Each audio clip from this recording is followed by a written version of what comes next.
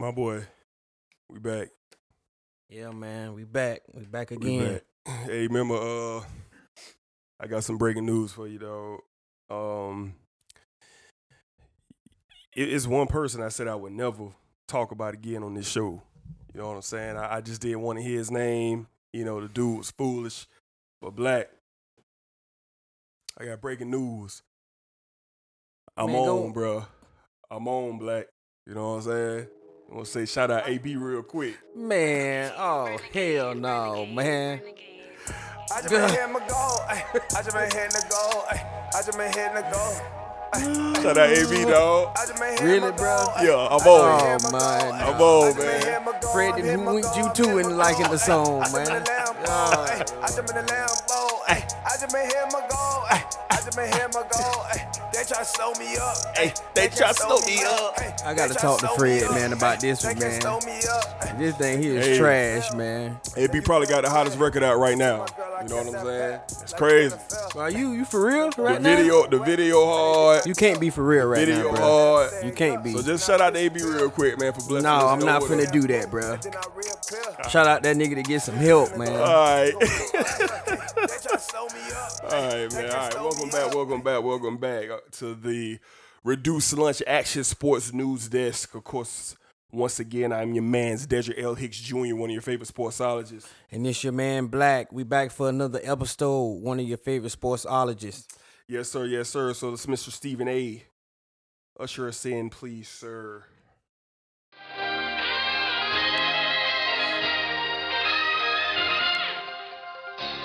His very first move as the executive was to sign Lamar Odom, who was on crack. Live on television, man. Never You never get know what's sold. going to happen. Never get sold, man. Never get sold.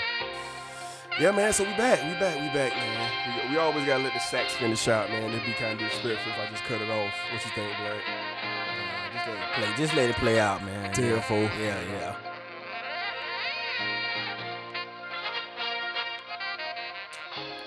Man, where young Kyrie at, man? What's going on, man? Where he at? It's Reduced Lunch Sports. Young Kyrie, thank you, sir. Thank you. Yes, sir. So we back one more time for the Sports Desk, episode 41. We are back in the building. A whole lot to cover today.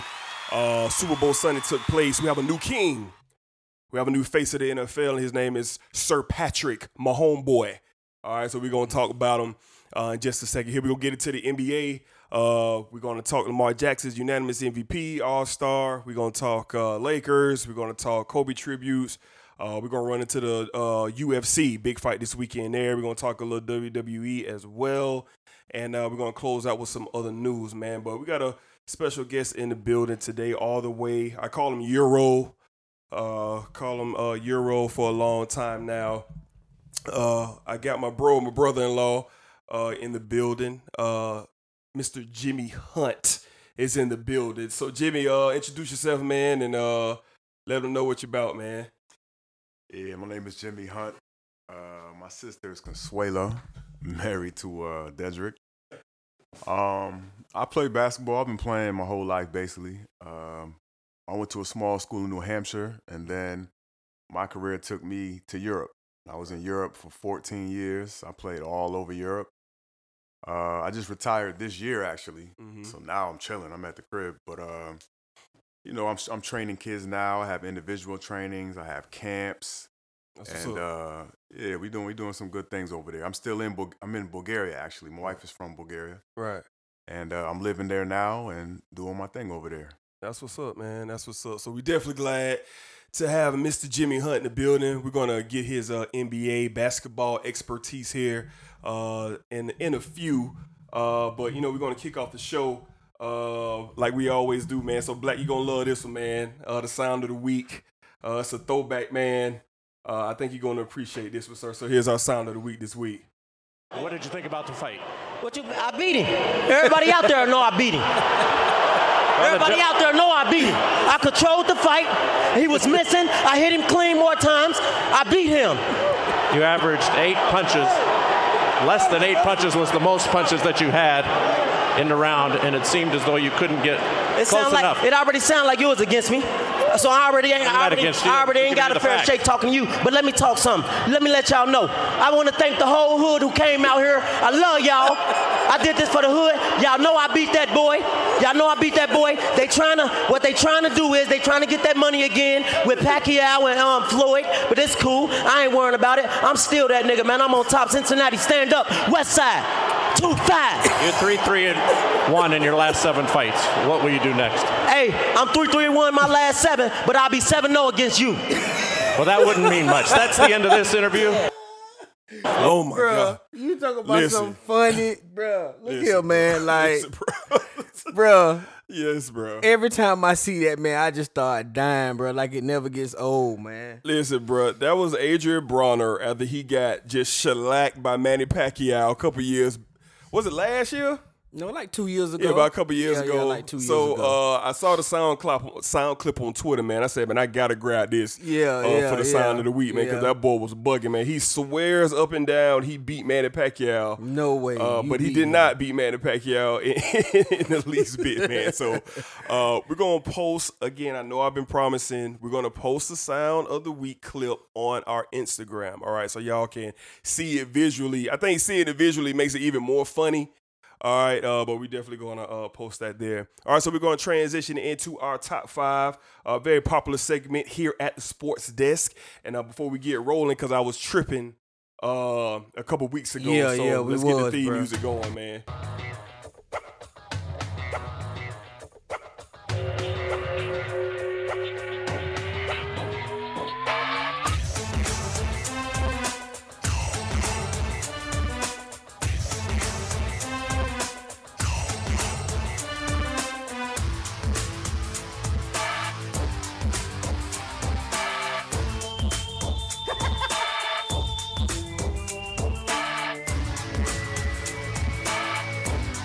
All right, so we are back for our top 5. And this week, we're going to give our top 5 coaches. Coaches, and no matter what sport they're in, who we gravitated towards are fans of, all right, this week's top 5. So, all right, Black, what's up? Talk to me, man. Yeah, Who are your man. top 5 coaches all time? We're going to get right into it, man. At number 5, I got Terry Francona. If no one knows who that is the former Boston Red Sox coach who led them to 2 World Series championships, and also he's the manager for the Cleveland Indians right now. At number 4, I got Greg Popovich, one of the great NBA coaches of all time. You know, still coaching on the sideline. Okay. At number 3, I got Dabo Swinney. Last 2 out of 3 national championships the last 5 years. Up and coming guy. The coach all the kids want to go to school and play for. At number 2, I got Coach K, the great Coach K. So nothing to be said about that. And at number 1, I had the greatest of all time, the best to do it in my eyes, Coach Bobby Bowden. Okay. I was about to say, boy, you going to have a talk, boy, if that wasn't on there. Okay, cool. So my top 5 coaches of all time. At number 5, I got Doc Rivers. All right, Doc Rivers, his passion. He be screaming out on the floor. He's just so invested, man, and trying to make his team better. And I like how he talk in his interviews. You know, he's never dissing nobody. He always talking about the game, pushing the culture forward with basketball. So he's number 5 for me. Number 4, Mike Tomlin. I think he's one of the best leaders in sports. He's been with the Pittsburgh Steelers for almost 15 years now. You know, Super Bowl champion there. But like the job he did this year, that team was terrible. They had 4 different quarterbacks, they was knocking at the door, almost making the playoffs. Number 3, the great Jimmy Johnson, former Dallas Cowboy head coach. He was the only one who can keep all of those personalities in check, from Dion to Michael Irvin to Emmett to Troy, Larry Allen, just so many big personalities in Dallas. And we got 2 Super Bowls out of it. You know what I'm saying? Back-to-back Super Bowls out of it, man. So shout out Jimmy Johnson. Number 2, Phil Jackson. All right, the triangle, man. Innovative offensive mind. Him and Tex Winters created that offense and brought it to the league. And it was a decade after decade system. You know, 3 with Mike, come back, get another 3 with Mike, get 3 with the Lakers. They come back and get another 2 with the Lakers, man. And, you know, he lost 2 finals as well. But if you can change the game like that with that kind of system, you got to be on this list. And number one all time, I'm with you, Black. The great Bobby Bowden. What he did for Florida State was unknown. They wasn't on the map. No one ever heard of him. But when Bobby got in there, he infiltrated that program and rose into greatness. Multiple national champion, season in and season out. Started off top 5, ended in top 5. You know what I'm saying? Some of the great players came through there as well. So that is my top 5. So good list, Black. Good list. So of course, man. Any of our listeners out there, y'all want to give y'all input on your favorite coaches from any team, any sport, does not matter. Y'all hit us up, man, and we'll read it off on the show next week. All right, so we're going to transfer into our tweet of the week. So, Black, last night was the Super Bowl, man, and we had a coronation, last week. So I'm going to read a couple tweets, and this first one is from Stephen A. Smith. In the end, Jimmy G couldn't get it done. But the real culprit here is Kyle Shanahan. From the beginning, from being the offensive coordinator with a 28-3 lead in 2016, and then the head coach for this Super Bowl team, he went away from the run. He has been outscored, check this out, 46-0 in both fourth quarter and overtimes in his 2 Super Bowls. So guess who replied to Stephen A? The great Freddie Bricks. Replied to Stephen A. Smith. He said, you can't do this dance every time you're wrong, Stephen A. Because Stephen A. picked the 49ers to win the Super Bowl. He said the way the UFC called you out for being wrong, just realize, bro, it's okay to be wrong. Patrick Mahomes is the greatest of all time. That's what Fred said. And one last tweet from Nick Wright from FS1. Patrick Mahomes has started 36 NFL games. Listen to this, Black. He's already won an MVP. He's a quarterback of a top 5 scorer offense in NFL history. He's led the 4th greatest playoff comeback ever in one quarter. Okay. He's led the 2nd greatest comeback in Super Bowl history, and he is also a Super Bowl MVP in only 2 full seasons played in the NFL. Shout out Ye, man. Shout out Life Pablo. You get that on iTunes, Spotify, all that, man. Shout out Ye. All right, so let's transition, man, to our first topic. Super Bowl, what was it? 47? What was the last night? Like Super Bowl 47? I don't know. 50-something, man. 57? Yeah, The 50th season already had. I'm tripping. Yeah, Peyton won 50. Yeah, man. 57. Sorry. Super Bowl 57 took place last night in Miami Gardens, Florida. The Kansas City Chiefs, they took care of business. So, Black, let's get into the game, man. What you thought about the game, the flow of the game, just your total, your mindset of what you saw last night. Man, the game was great, man. Everything about the game was great. Highly competitive. I was locked in from kickoff. We had a lot of back and forth in this game. It was a lot of ups and downs in this game, but in the end, Patrick Mahomes, got the job done. And shout out to I don't think a lot of people are giving him credit. And I started to tweet this last night, and I should have.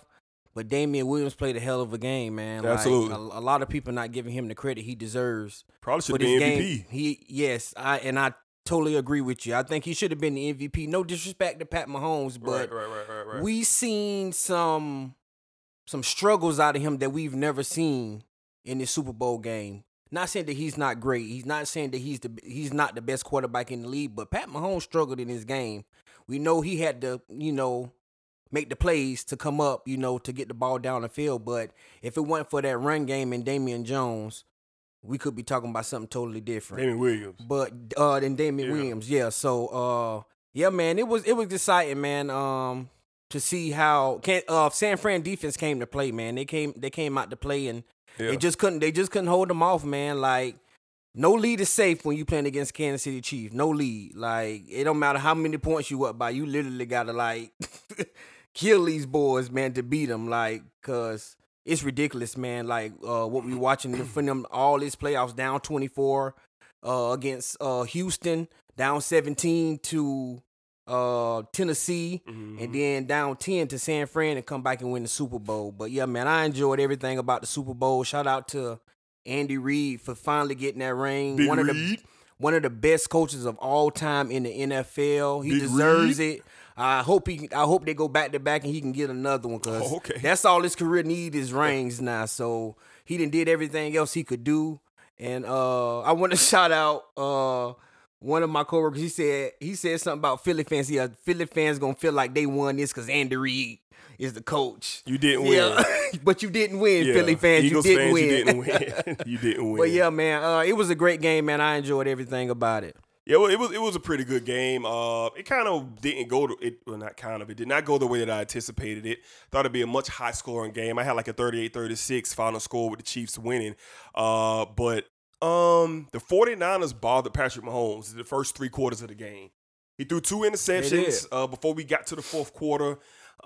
His final numbers was 26 for 42, 286 through the air, 2 tubs, 2 picks. And that second pick was careless.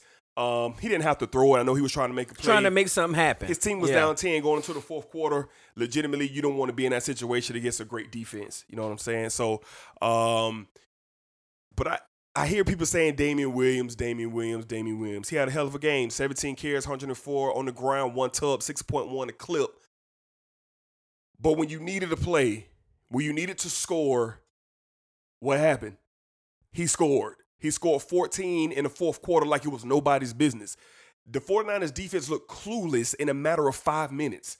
It looked like they figured out Mahomes in the second quarter, in the third quarter. They had him figured out. They had him running. He was, missing receivers. Like they looked like they had him, but they didn't. They did it. That just shows his greatness, how he adjusted the play calling with Andy Reid as well. That combination got it done. And when you look at transcendent athletes, you could tell last night that he is that. I've seen a lot of commentators saying he could be the Michael Jordan of the NFL. Like, when Jordan was down, I get it. When he was down in these finals games to close out teams, he didn't let it happen. Every game that the Bulls had to close out to win the title, they had to come back. They had to come back to get it done because Michael said so pretty much. And that's what Mahomes did yesterday. That's what he did in the playoffs as well. You know what I'm saying? So I think it was an overall good game, but the exciting part, of course, didn't take place until the fourth quarter. I think that Kansas City defense, they was reeling all game. Yeah. They was reeling all game. They was on their toes the whole lot of that game, man. The whole game. Shout out Honey Badger, man. He made a lot of big plays that could have been bust open. Debo Sanders was. He gonna be a problem. He was a man last night, but he couldn't bust one open. Because when you got back there to the third level of the defense, who was there? Honey Badger, bringing them down. He ain't missed no tackles, man. So shout out to the Chiefs defense for bending but not breaking. And then, of course, getting the game-clinching interception in the fourth quarter from Garoppolo. But I want to transition into Patrick Mahomes. Black, how you feel about him? What he's done in 2 seasons, man. MVP, Super Bowl champion, Super Bowl MVP, the comebacks, the flamboyance, the confidence that you see out there Sunday in and Sunday out. Like, what you think about Mahomes and all the hype that he's getting, especially after winning this championship? I just want to say, man, like in all our years of watching football, I don't think we've never seen anything like this before. No. I know we have the Tom Brady's, but it took them some time. Tom Brady took over for Drew Bledsoe. So we really didn't know, how great he was until he had a full season. But we seen this guy 2 full seasons, battle injuries on top of that. Like, what this kid is doing at 24 years old, like, this is amazing. The youngest quarterback to win the Super Bowl. Yep. And the third black quarterback in NFL history to win the Super Bowl. Yep. So, man, the things that this kid is doing is through the roof, man. Like, he's the best quarterback in the league.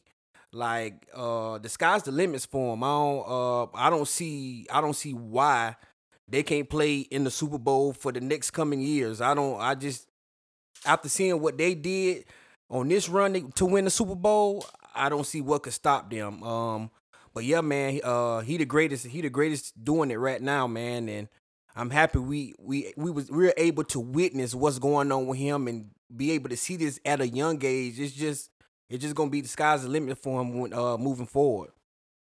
Yeah, I agree. Like Fred said, I think skill wise, there's a lot of great players out there. Lamar Jackson, great skill, talent, freaky. Michael Vick, freaky athlete. Like, we've seen freakish athletes come and, shock us and wow us, but I've never seen a quarterback come in who has everything and it clicks so fast. He's 24 years old and he's already been a league MVP. He's 24 years old now. He's a Super Bowl champion, Super Bowl MVP, countless comebacks. Like, last night was not the most impressive thing that we seen him do.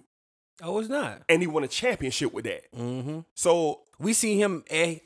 You can basically say we see him. Not. I don't want to say at his worst, but we seen him through adversity and not look, like Pat Mahomes we're used to seeing, and he won a Super Bowl. Well, you know what? I take that back. It might be one of the impressive things because of that San Francisco defense. That pass rush is the best pass rush in football. Yeah. They got a veteran secondary. They got a veteran linebacking core with a pretty good defensive coordinator, and they roughed him up. They hit him. He took some big shots last night. Yeah, he did. So I might want to take that back. That might be one of the most impressive things I've seen him do because he looked like he was figured out. Like, that third quarter was abysmal. Those 2 picks he threw, like, he looked like he was done. And my pops was texting me back and forth like, hey, man, what I told you, because he was picking the 49ers to win. And I said, hold on, you seen this before. Let's see what happened. But I was like, man, going into the fourth quarter, I was like, and he threw a pick at the beginning of the fourth. Yeah, he did. And I was like, man, they got him. I said, man, the 49ers finna win this thing. And lo and behold, it's like something clicked. He was like, nah, we're not going to lose. We're not going to be denied. Throw after throw after throw, getting him down there, having that fire and that determination like he had. And for him to put off this performance, man, was epic. But I think overall, you can holler Lamar Jackson, rightfully so.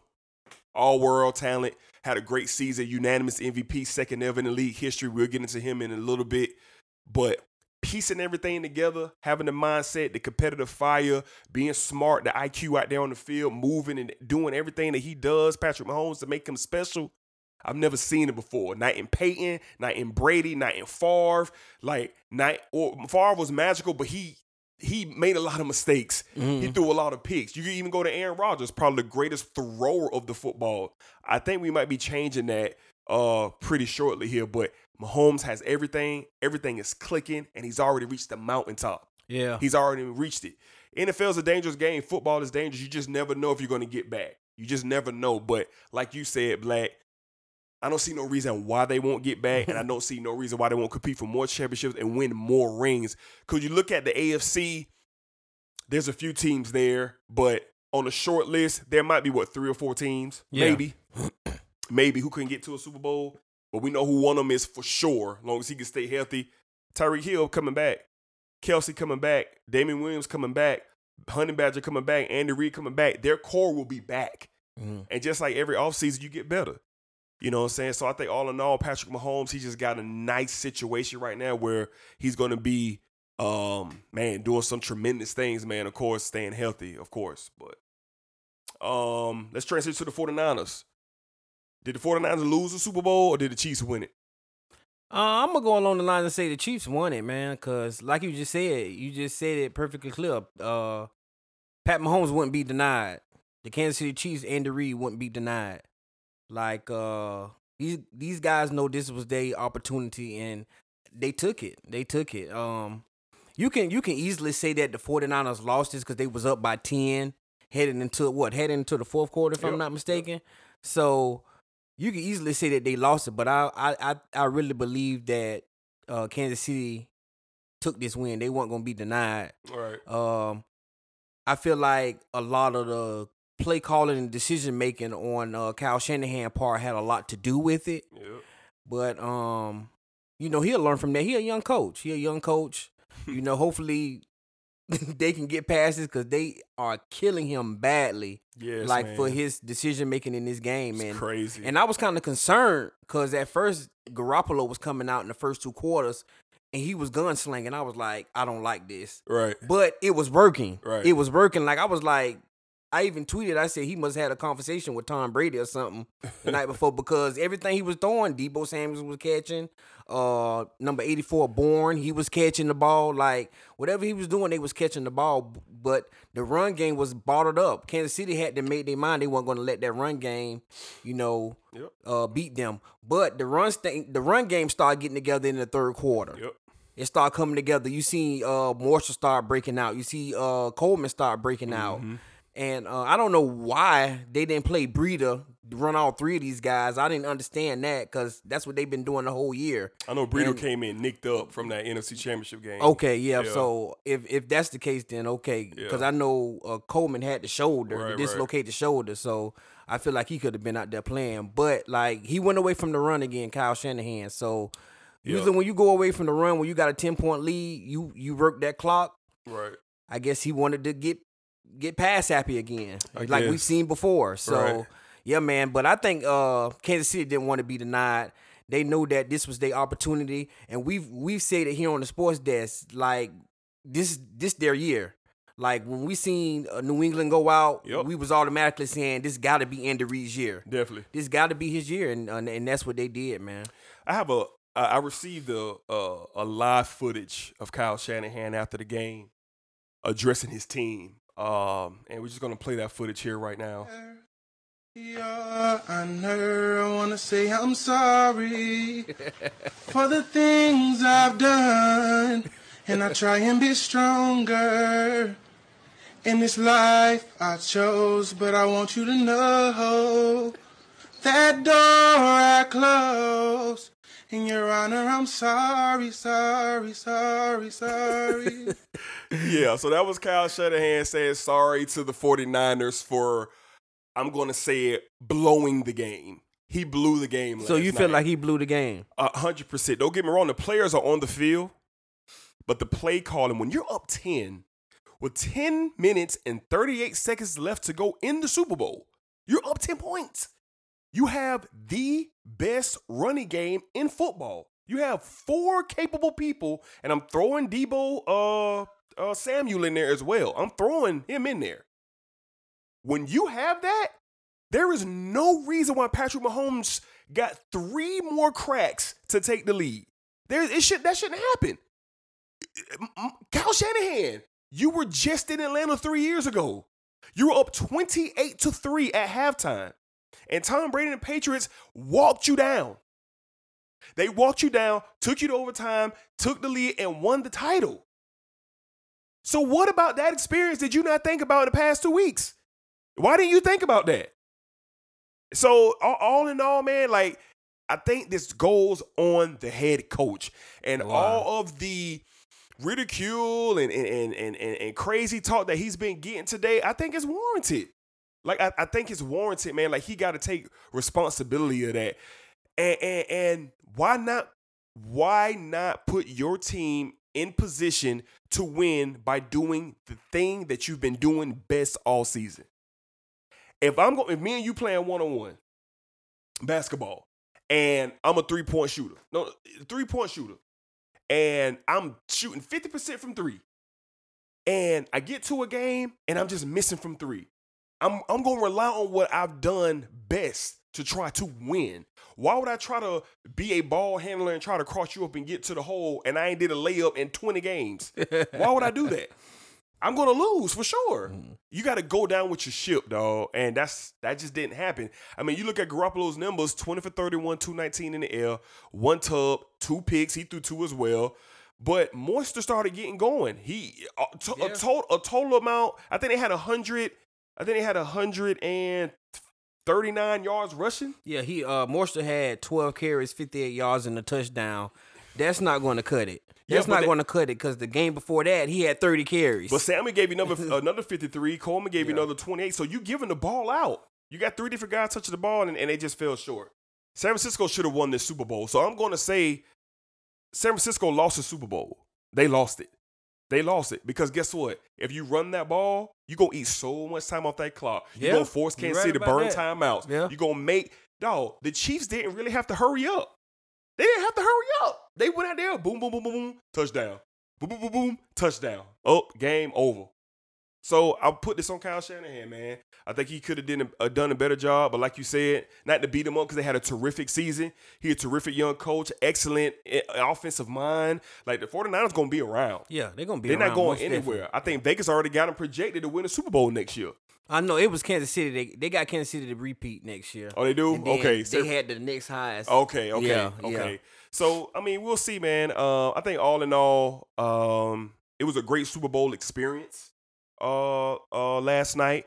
And congratulations to the Kansas City Chiefs. Congratulations to Pat Mahomes, new face of the league, the new king of the NFL.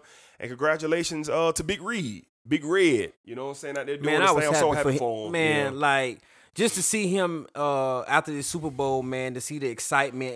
It was like, he looked like a kid, like, going to these press conferences. Like, He was ecstatic, man. He was ecstatic, man, to get his first ring. And I'm just happy for Andy Reid, man. Excited for him. One of the greatest coaches. They showed a piece on him, man, and they were just showing all of the coaches from under his tree. And it's amazing. It's on Bleacher Report, so if our listeners get a chance, just go look at it. Right. Like, all the coaches, man, that then came from under his wing, who are successful coaches in the NFL. I mean, big time coaches didn't won Super Bowl rings. Yep. Doug Peterson comes from Philadelphia. Coach comes from under his tree. Yep. Got a Super Bowl ring. Yep. But it was a lot of talent. A lot of talent. Like, it's happy. I'm happy to see Andy Reid finally get his ring, man. And I hope next year they be hot again and can have another good year, and he can get him another ring. That's all he has to prove now is winning rings. For sure. He did everything else he could do. For sure, I agree. So I'm ecstatic and happy for Big Red as well. And again, congratulations to the Kansas City Chiefs. All right, so we're going to transition. All right, we had the NFL honors this past weekend. We had some awards being given out. A couple of surprises, but we're going to start with the one that was not a surprise. Lamar Jackson, second-year quarterback from the Baltimore Ravens, won the NFL MVP unanimously. Only the second player ever to do so. Rightfully so. Electric season from Lamar Jackson. Black, let's just kind of wrap a bow around this season here at the Sports Desk. Just what do you think about him winning the MVP? What do you think it means? And what do you think it represents, for him to do it at this young age in the fashion that he did it? What you think about just Lamar Jackson, period, this season? Man, the kid was crazy this year, man. And I really don't feel like that MVP trophy means a whole lot. It means something to him, but not a whole lot, because that's coming from a kid who Heisman Trophy still sits in a box. Like, he never took it out the box. Like, he want to win. He want to win championships. Like, he said it. Like, he don't care about really nothing else. I think it means something, like, for him being a black quarterback in this league and to win it unanimous. Like, that's a big deal. And because you sit here and think about him winning it unanimous, and just last year, Pat Mahomes, in the crazy year he had, he didn't even win it unanimous. Like, it's crazy to sit here and think about what this kid what he did in the NFL this year. I mean, from all the video game moves to Baltimore being one of the best teams, being the best team all year throughout the regular season. And man, I'm just happy for Lamar, man. I think the sky's the limit for him. I think he's going to get back this offseason and work on a lot of things, man. And I think we're going to continue to keep seeing a good Lamar. We know how the NFL is. Once people get in depth with tape and everything on you, things change a little bit. But I think that he'll change things in his game that's going to help him to get better and take him to that next level. I'm pretty sure. Lamar Jackson will be around to compete. For championships for years to come. Yeah, I agree. Lamar had a fantastic season. Fantastic. The growth which he showed from season 1 to season 2 was something no one saw.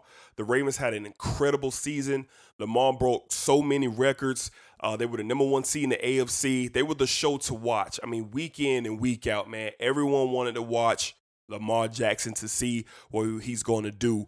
I think this MVP, if it doesn't mean something to him, maybe he'll be talked into why it should be a big deal to him. I mean, for him to be a unanimous MVP winner, African-American quarterback, everything that he went through when everyone and their mama said you should switch positions, go to receiver, go to running back. We definitely don't want to go into the retarded one, Bill Polian, for what he was saying about Lamar Jackson, that he should be a kick returner and a running back and all that. Like, he was supremely doubted. No one. That's why he got picked at the bottom. One team took a chance on him. Mm-hmm. And that was Harbaugh and the Ravens. Ozzie Newsome and the Ravens. One team. No one else was going to pick this dude at quarterback. And look at him now. Changing the game. Like Steph Curry changed the game for the NBA. Yeah. Lamar Jackson, Deshaun Watson, these guys are pushing the envelope that the game is changing. And he is the forefront of that. I'm so very happy for him. I love his speech, man. We're going to play a little bit of his speech here in a second, but I love the speech. I love how he shouted out.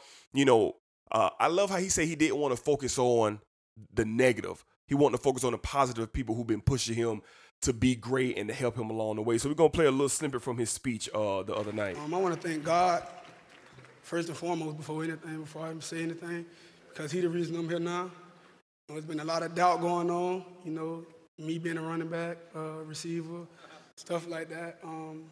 That came the Ravens.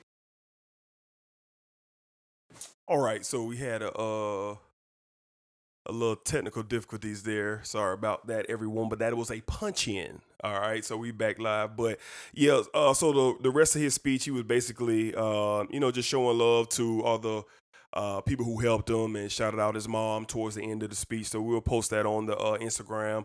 But just overall, Lamar Jackson had a great season and just really look forward to see what he's going to do next, and I think it's going to be nothing but exciting times for him. And he getting a lot of support like he deserves to be getting. So just shout out to Lamar Jackson. All right, so a couple notable other award winners. Stephon Gilmore, all right, wins Defensive Player of the Year. Very rare for a defensive back to win that award. Yeah. I think the last one to do it was Revis to win Defensive Player of the Year. Comeback Player of the Year, you had Ryan Tannehill from the Titans. Well-deserved. Well-deserved. I mean, when Tannehill came in, ain't nobody think he was finna be out here doing anything special. But he got Tennessee Titans to the AFC title game, all right? Defensive Rookie of the Year, Nick Bosa. I mean, anything you got to say about that?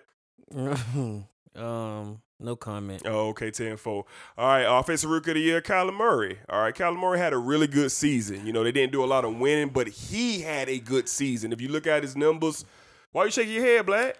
I was up in the air about this one because I understand Kyler Murray had a heck of a year. He did. His numbers look good, but I don't agree with it. I feel like A.J. Brown should have been your Offensive Rookie of the Year. 1,200 yards receiving, 10 touchdowns. Team made it to the AFC title game. Okay. I don't agree with Kyler Murray being the Offensive Rookie of the Year, but okay, if we're going to go just by his numbers, then that's fine. But I feel like A.J. Brown should have been your Offensive Rookie of the Year. Okay, I mean, respect your opinion, but you know how I go, man. You're the quarterback. You're a rookie quarterback. Yeah, and that's what sucks about it. Well, the responsibility is great. The responsibility is great for a quarterback. Like being a wide receiver and a quarterback, it ain't even in the same part. It's not even the same part. Like when you were receiving, you have a 1,200 yards your first year. Your team make it to the AFC title game, and you some of the reason why your team was there, and you had something to do with the ball being caught to make plays for your team to get to an AFC championship. Something to be said about that. Yeah, it is, but he shouldn't be Rookie of the Year because of that, because he helped. Because he helped get there. Because he helped get him there. Like when you the quarterback, you got everything. It's all on you. When you the quarterback to get everybody ready to get the ball to everybody. Okay. Not just one ball. All right. But hey, I respect your opinion.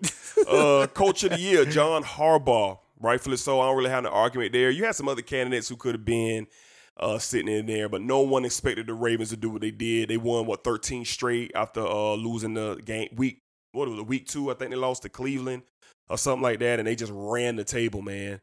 Offensive Player of the Year, you got Michael Thomas. I understand he broke a record this year, and I know he's arguably one of the best receivers in football offensively, but I don't see how Lamar ain't win this too. Like, how Lamar ain't win this too? What's up with you and receivers, man? Like, I'm just saying how he didn't win it. He the quarterback. I'm just saying. It's other positions in the NFL that people ball out. The quarterback is the hardest position in sports. In sports. So they should just win everything. I didn't say that, but Lamar Jackson had a hell of a year. He did. Yeah. Rightfully so, but Michael Thomas had a hell of a year too. I mean, he did. He broke a record that stood a whole decade or two. But Lamar did too. Yeah, he did, but come on, man. I ain't hating on it. Come on, man. I ain't hating on it, man. I don't know. You just seem like you just got something against receivers tonight. Like, what's going on with you, man? Talking about? Like, you ain't gonna get receivers they just do now? He had a great year. Come on, man. Like, he had a great year. He had a great year. I ain't tripping on it, but I'm just saying, like, hey. It's kind of tough, man, to hear you talk like that, man. Hey, man, Come I'm just on, keeping it real, man. Oh, that's what you doing? I'm just keeping it real. Oh, okay. All right. Let's see. I think that wraps up all the major awards from the NFL. So NFL is over, man. It's not really over, but it's over. The regular season, postseason. We got a Super Bowl champion, so we're going to transition into the offseason. We're going to be covering a lot more, of course, with the draft. That's next for us. We'll be getting into that heavy combine and all that coming up. So for now, our NFL talk is going to dwindle down a bit, but don't be sad.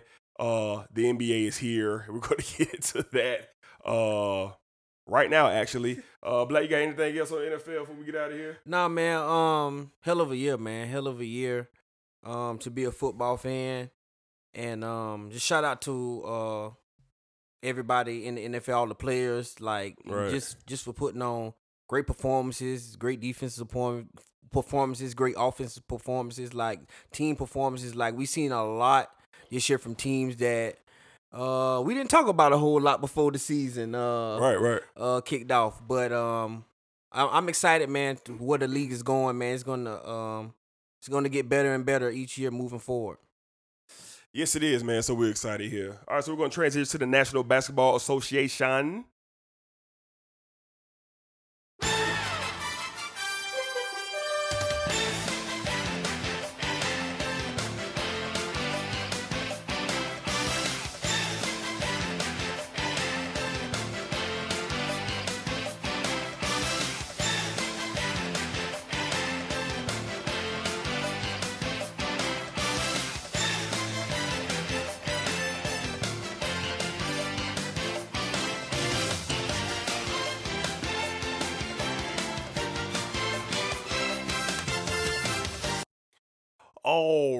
All right. So, you know what I just thought about? I didn't play the trap music for the NFL. Yeah. I'm wilding, man. Yeah, you've been tripping, I'm man. wilding, What's up, man? All right, my fault, man. And we won't, guess what? We don't even get to hear it again till next. My bad, Black.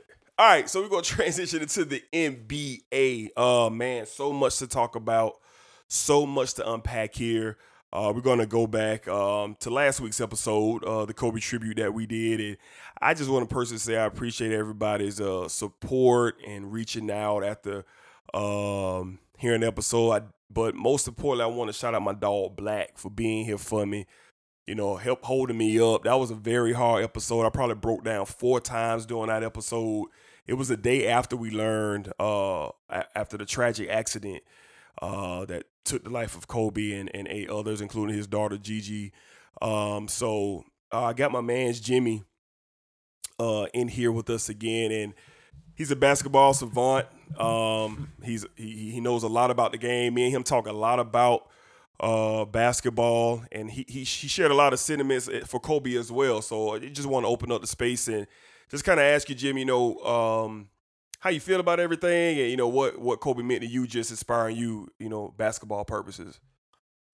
For me, I'm gonna start off with because Kobe was a couple years ahead of me, but I remember when I was younger, everybody heard about him. Everybody was talking about him, and the word was that he said he coming out of high school and he about to go to NBA and get busy, and everybody thought he was crazy, right? But then the people that saw him was like, maybe. Right. But nobody talked about stuff like that back then because it wasn't that many high school kids coming to the NBA. So it was kind of crazy to hear it. But then, fast forward to see everything he's done now is just unbelievable. Another thing for me is, before Kobe, the Jordan and, that era, we didn't really get to see what these guys was doing. Right. So for me, I used to work out a lot, but I wanted to know, what other guys was doing so I can get better. And Kobe was the first one that, we heard about some of the stuff he did. They started playing some of the stuff that he was doing in practice and everything. So it helped me to understand, what I needed to do to progress. Right. And, from what he brought to the game, he changed it. Like you said earlier, he changed the game, Mm-hmm. So, he meant a lot to me, man. To basketball, to the world. He affected everybody. Right. Everybody. Right. Definitely. It's just the outpour of everything from him. And over the past week, it's just been insane. It's just been insane, and we're gonna go straight to Staples Center this past Friday night. The Lakers' first game back since the tragedy. They postponed the Tuesday night game with the Clippers, rightfully so. Thank God that they did, because from what we saw Friday night, if they would have had to play that Tuesday night 2 days after, I don't see it even being possible. The condition that everyone was in during that ceremony. So, Black, what'd you think about everything Friday night? Just all of it. Just all of it. Man, it was amazing, man. How everything was put together, man, and we had been dealing with this, with the loss of Kobe and his daughter, and then the other passengers who were on the helicopter as well. And to see the Lakers, put everything together Friday night like they did, man, it was amazing to watch. Like, shout out to Usher, man, for what I don't know if it was just amazing, man, to watch Usher, do what he did, man, in singing, and then Boyz II Men, like it was beautiful. And then the King, his words, man, like the respect I have for him that went through the roof, like crazy. Like, they wanted this man to read from a piece of paper, and he was like, he's not finna do that shit. Like, it wouldn't be right to read a piece of paper and talk about Kobe Bryant. So, man, I'm happy he was able to speak from the heart, his words that was in his heart, man, and just see all the emotion and the tears, man, that was in that building lets you know how big Kobe was, not just to the Lakers, but worldwide, man. I mean, like, all the way to the Philippines, just everywhere. Like, Kobe had an impact, man, he was an iconic figure. So I was telling my pop, I was like, man, this like next to like Michael Jackson, this like a big deal. Facts. Kobe, him passing away is a really big deal. And yeah, man, Friday night was amazing, man. The everybody in the building, it was emotional. Like it was beautiful to watch, but it was also sad because we lost Kobe Bryant and his beautiful daughter. And yeah, man, it's still tough to like even talk about it, like, because Kobe Bryant is gone, man. Like it's hard, bro, to even like sit here and think about like who we lost, and what the NBA lost, and you can see it in NBA players as well, like the things that they doing, like they just balling for some reason. People was like, man, like going crazy, like people just going crazy for Kobe, but yeah, man, it was beautiful Friday night, man. I loved everything about it. Yeah, it was amazing, man. I can't stress enough how difficult last week was. I did a lot of crying, man. I did a lot of crying, man, and it was tough just to grasp, because me, I told my story last week of everything it meant to me, but the ceremony, it was very nice, man. It was good to see the support and outcry from, all the people outside of Staples, all the nice tributes from all the players, from T-Mac to Paul Pierce and Jalen Rose and Jason Williams, all these guys that came out and just was, giving their memories and their thoughts on the whole situation. And it's tough that when a tragedy like this happens, how everybody comes together. You didn't hear anything wild happening in a negative way regarding this matter.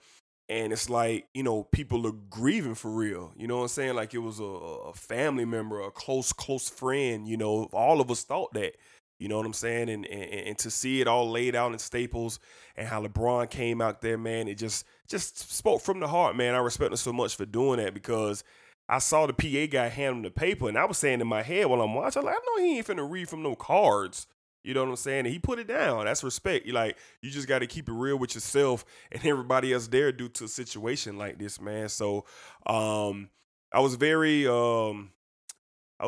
heavy-hearted after watching that, man. It was just tough, but I was glad that the Lakers was back on the floor, you know what I'm saying? And everybody was able to get back to some type of normalcy, you know what I'm saying, after just so many days. It seemed like an eternity this thing has been going on, man, but his magnitude worldwide, as Jimmy said, like, we seeing it. The impact, like you said, from the Philippines, Black, and all over China and all over the world, people are just crying out due to this tragedy. But I think the ceremony was great. Friday night was much needed, and for us to get a chance to see basketball again in the Laker uniforms, the uniform that Kobe wore, it was just great to see. And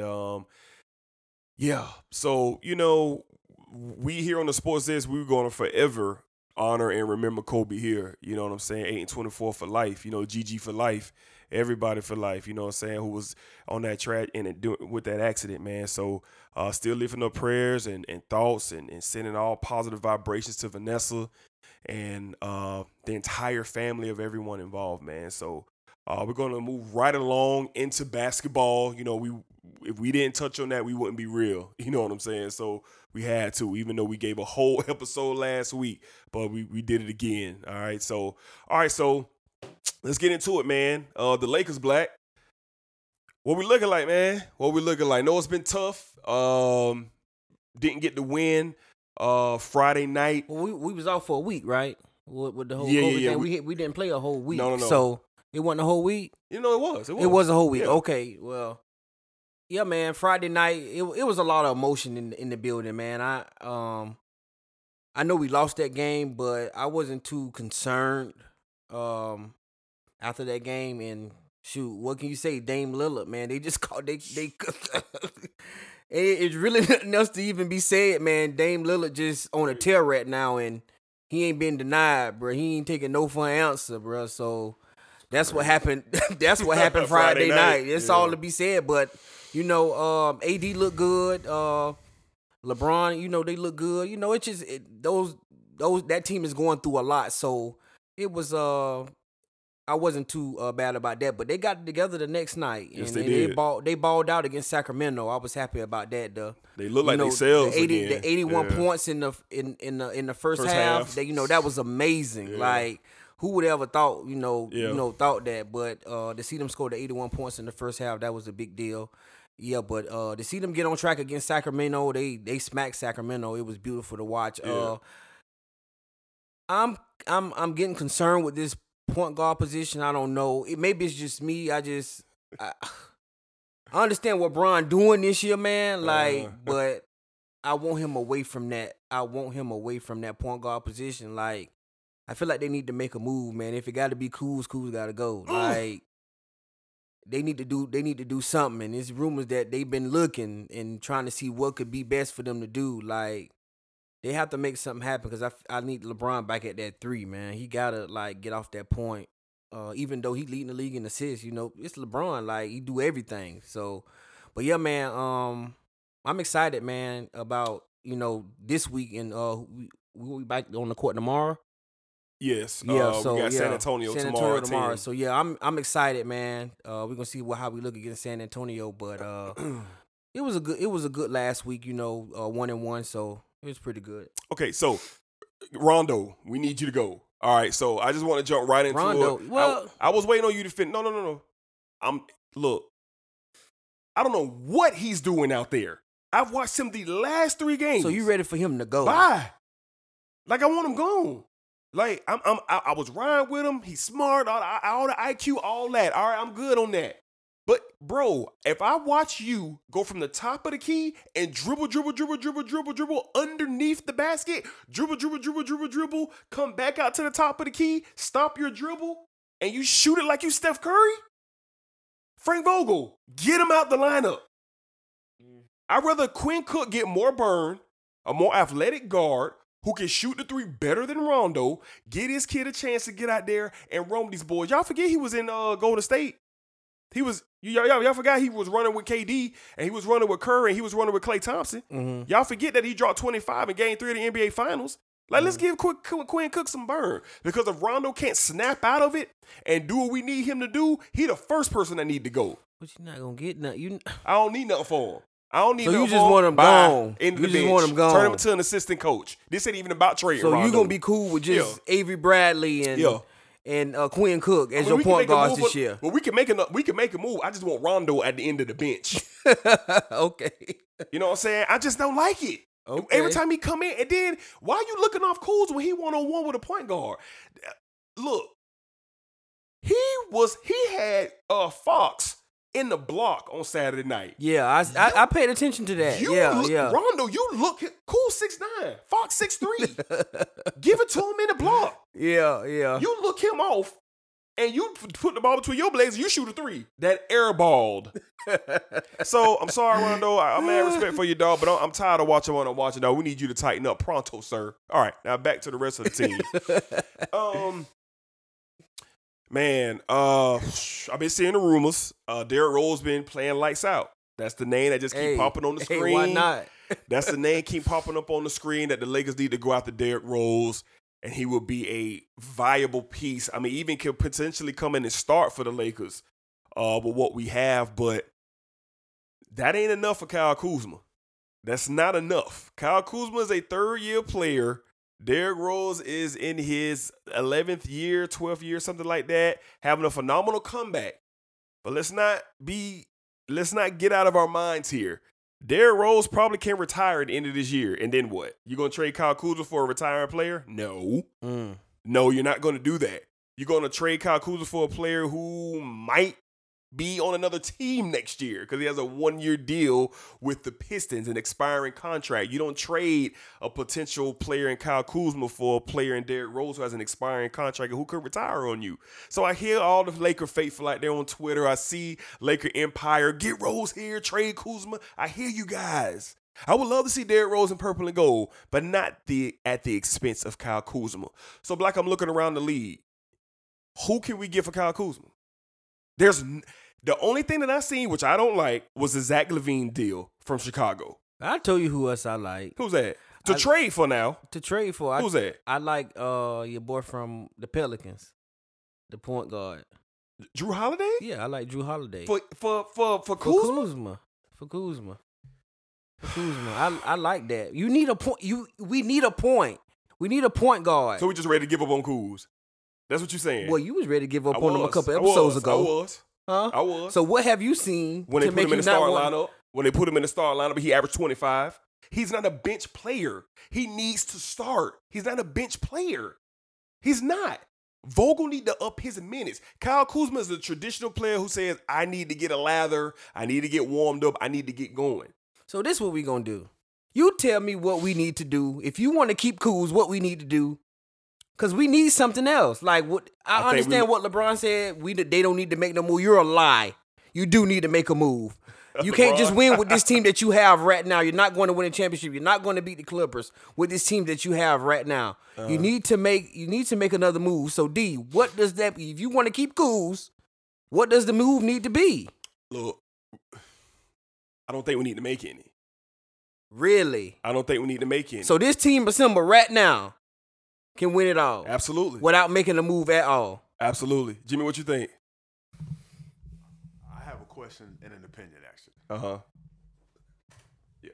So you said you want to get LeBron off the point. Yeah. But he leading the league in assists. It's so crazy that LeBron is that nice. I understand it. I don't understand it because LeBron is that nice that even when he killing and scored 40, they'd be like, he should have scored 50. If he had 7 assists, he should have had 10 assists. Like, it's kind of like he can never do enough. So I feel like with the team they got now, I think they can. I don't watch that much, but I think they can. But I just don't understand what they want LeBron to do. Like, they just want him to win every single thing and never have no mistakes. And, like, it's just not possible. I want him to beat the Clippers. And him being the point guard not going to beat the Clippers. We've seen it. Like, he needs to be playing the 3 position against the Clippers.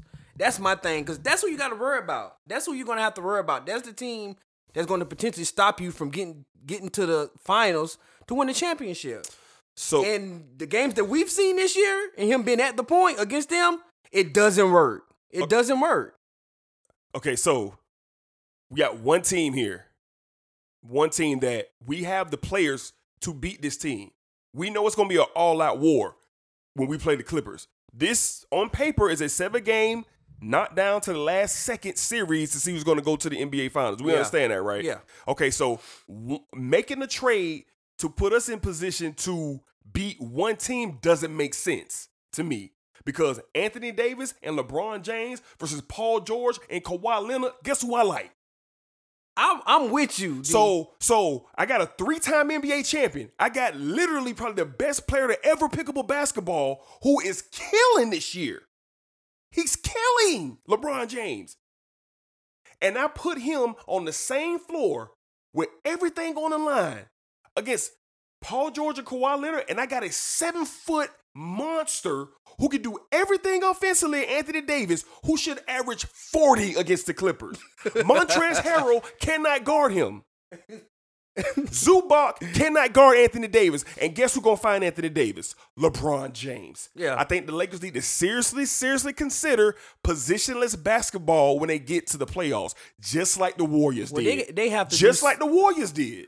They have to do something because, like I told you before, it's concerning me because I don't like it. I don't like when they play the Clippers. I don't like the way it looks on the floor. I don't like it. Like, seem like when LeBron is not the point, when you got Rondo in there and he's playing these 3 positions, he's more effective than when he's at point when he's playing against the Clippers.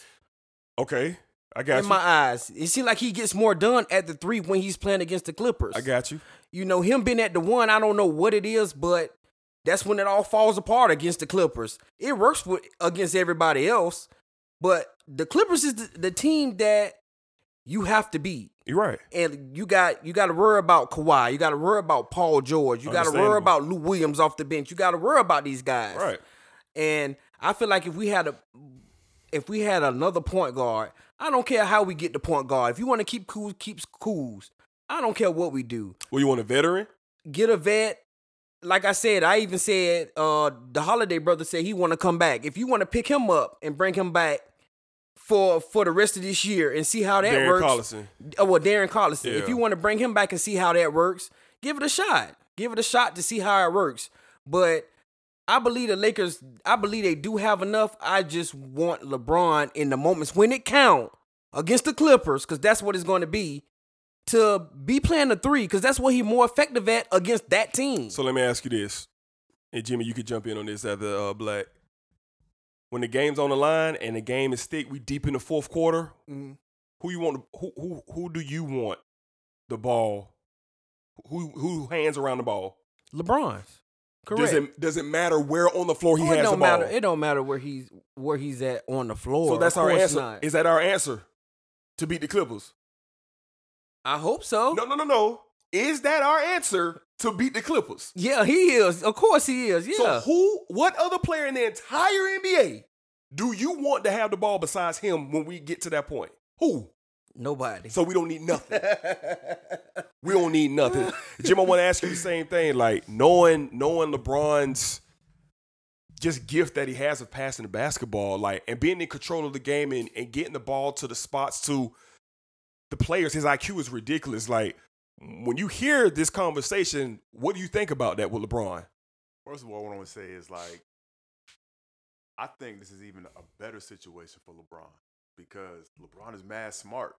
Like, he's mad smart, and he studies the game, and he's going to be prepared. So it's actually better that they lose now because then he's going to be prepared for the playoff. Okay. Like, as a player, if you kind of cruising through, and then the playoffs come, like, it's going to be a lot different because they're going to change up the defense. They're going to play harder. But LeBron, because they losing now, he's going to be prepared for that. So I think it's actually better.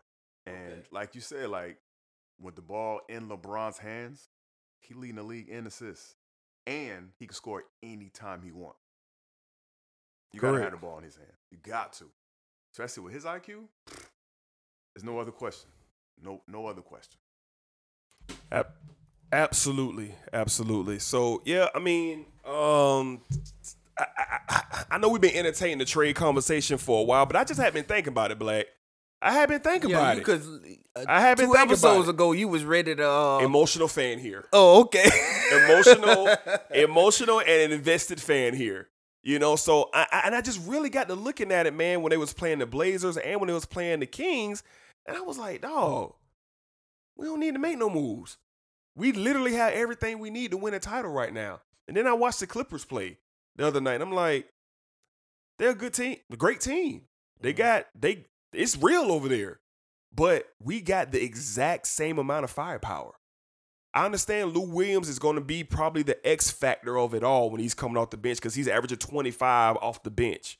That's crazy, man. But I ain't ready. Honestly, I'm not ready to give up on Kyle Kuzma because I went back and just looked at his stats for the season and games he's had. Dog, the Lakers have played 45 games.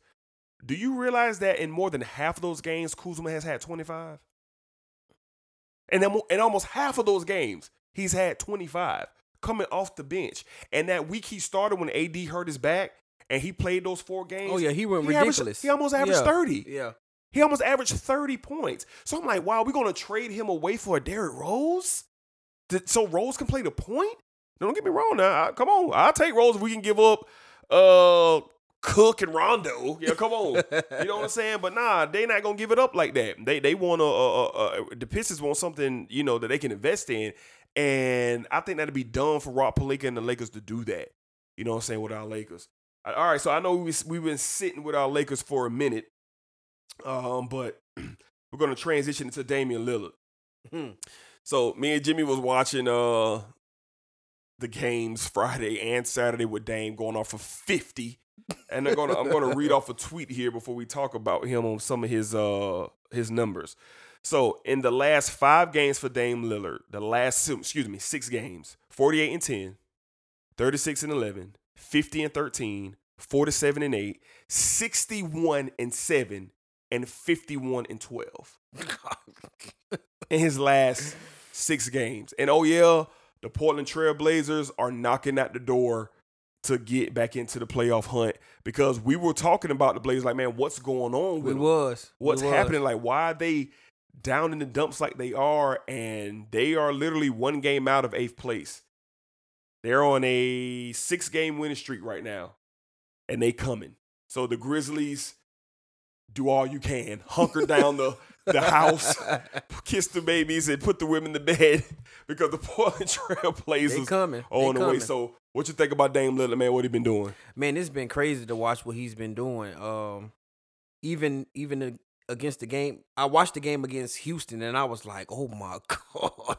Like, I don't know what it is, man, with him when he play against Westbrook, man, but it's just like he have a chip on his shoulder, like playing against Westbrook. But I watched that game, and then I watched the game against the Lakers, man, and the guy just like what he doing is crazy. Like, I know we've seen James Harden do this type of thing, but seeing Dame do it is just it's special to see him doing what he's doing. Like you say, D, they coming, man. Like, he done turned this thing up a notch, but that's only going to help them in the long run because his teammates gonna start coming. Like Melo gonna get it together. What's CJ McCullough gonna get it together, and they looking good. Then with adding Trevor Ariza to that mix defensively, yeah, man, I think that's going to help pay big dividends later on as the season goes on, having him in that mix. Yeah. So yeah, man, like I think he's gonna be able to keep this thing up, man, keep this thing rolling. Like he done been doing it for 6 games. Yeah. Yeah. So yeah, we gonna see like they coming, man. Like, cause it was looking bad. Because we was like, okay, like, are y'all even going to even get in the playoffs this year or even be in position for a playoff? Because we know it's a long season, but we're not used to seeing Portland, play like this, especially what they did last year and how good of a year they had last year. But yeah, man, Dame is like on another level. Like, I think second in the league in scoring now? Yep. He moved up to second in the league in scoring. So yeah, man, it's special what we seeing out of him. Definitely. Jimmy, want to get Jimmy's thought. Me and him was having a conversation, and Jimmy played 14 years overseas, had a really great career over there, and I love talking basketball with him because he just has a different perspective than us just talking from what we see. I mean, he was out there, so me and him had a conversation. He was saying that there's a couple players that he necessarily just probably didn't want a piece of, and I want to have him explain, who those players were and who those players are and why he has that much respect for these 2 people starting with Dame.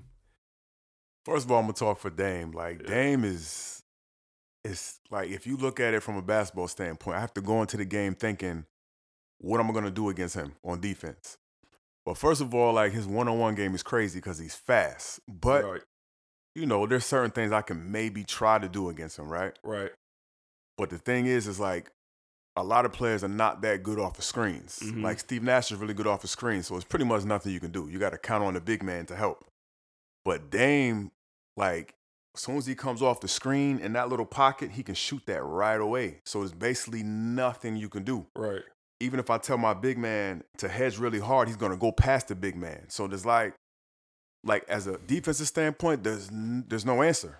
Like there's really no answer unless you force some baseline and get the ball out of his hands. But then he doesn't stop moving either. So like he one of those people that I really wouldn't want to guard because there's no way to do it. Like I can't even blame the big man because it's not his fault, but then it's not my fault. Like there's nothing you can do. Right. It's really hard. Like I'm a player from my left side. That's how I set up to shoot. You know, I set with my left hand first. Everybody knows this. Right.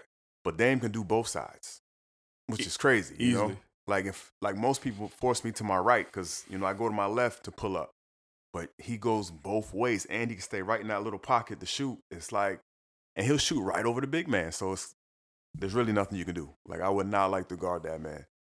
Also Westbrook, man, because Westbrook is like a train. Right. Like you just can't do nothing. Freight train. Like you really can't do nothing else. You got to kind of make him shoot, basically. Like that's the only thing I can see. But I mean, even with making him shoot, he'll still attack you. So it's crazy, you know. Right. Like those two people right there, I don't know. There's nothing you can really. There's no answer for them, you know. In my time, like when I was really young, I made some money being a defender, so I had to like study a lot, see different players, and see what I would do against them. But these two dudes, I don't really see how you can stop them. I really don't.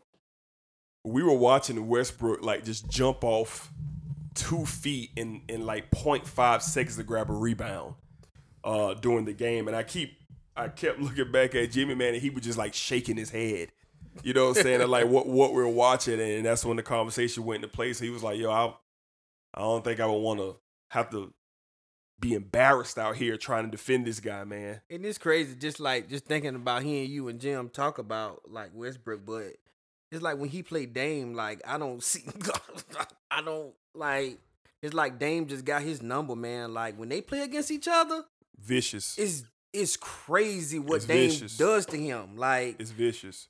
I don't know if Westbrook just talked major trash and Lillard like, look, bro, like you can't do nothing to me. Like I'm gonna do whatever I want, and he gives it to Westbrook all the time. Like, and I understand what y'all saying about Westbrook. Like his game is crazy, but against anybody else but Damian Lillard, like I don't know what it is, man. This kid is like insane, and I like his mentality too. He got that Kobe mentality, like, nah, I ain't going nowhere. I'm gonna stay here.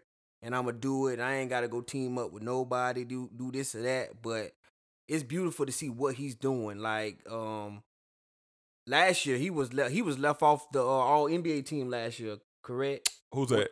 First team. Dame. Yeah, he was. And I thought he should have been on because this kid, like, his game is crazy. Like you said, Jimmy, like, he could do whatever he want on the court. He can do whatever he want. He had a play against the Lakers in that game where which one? I think it was a screen, and then he didn't shoot it, but he went through and he dunked it like over JaVale McGee and whoever was Dwight. Was it? It was Dwight. It was Dwight. Yeah.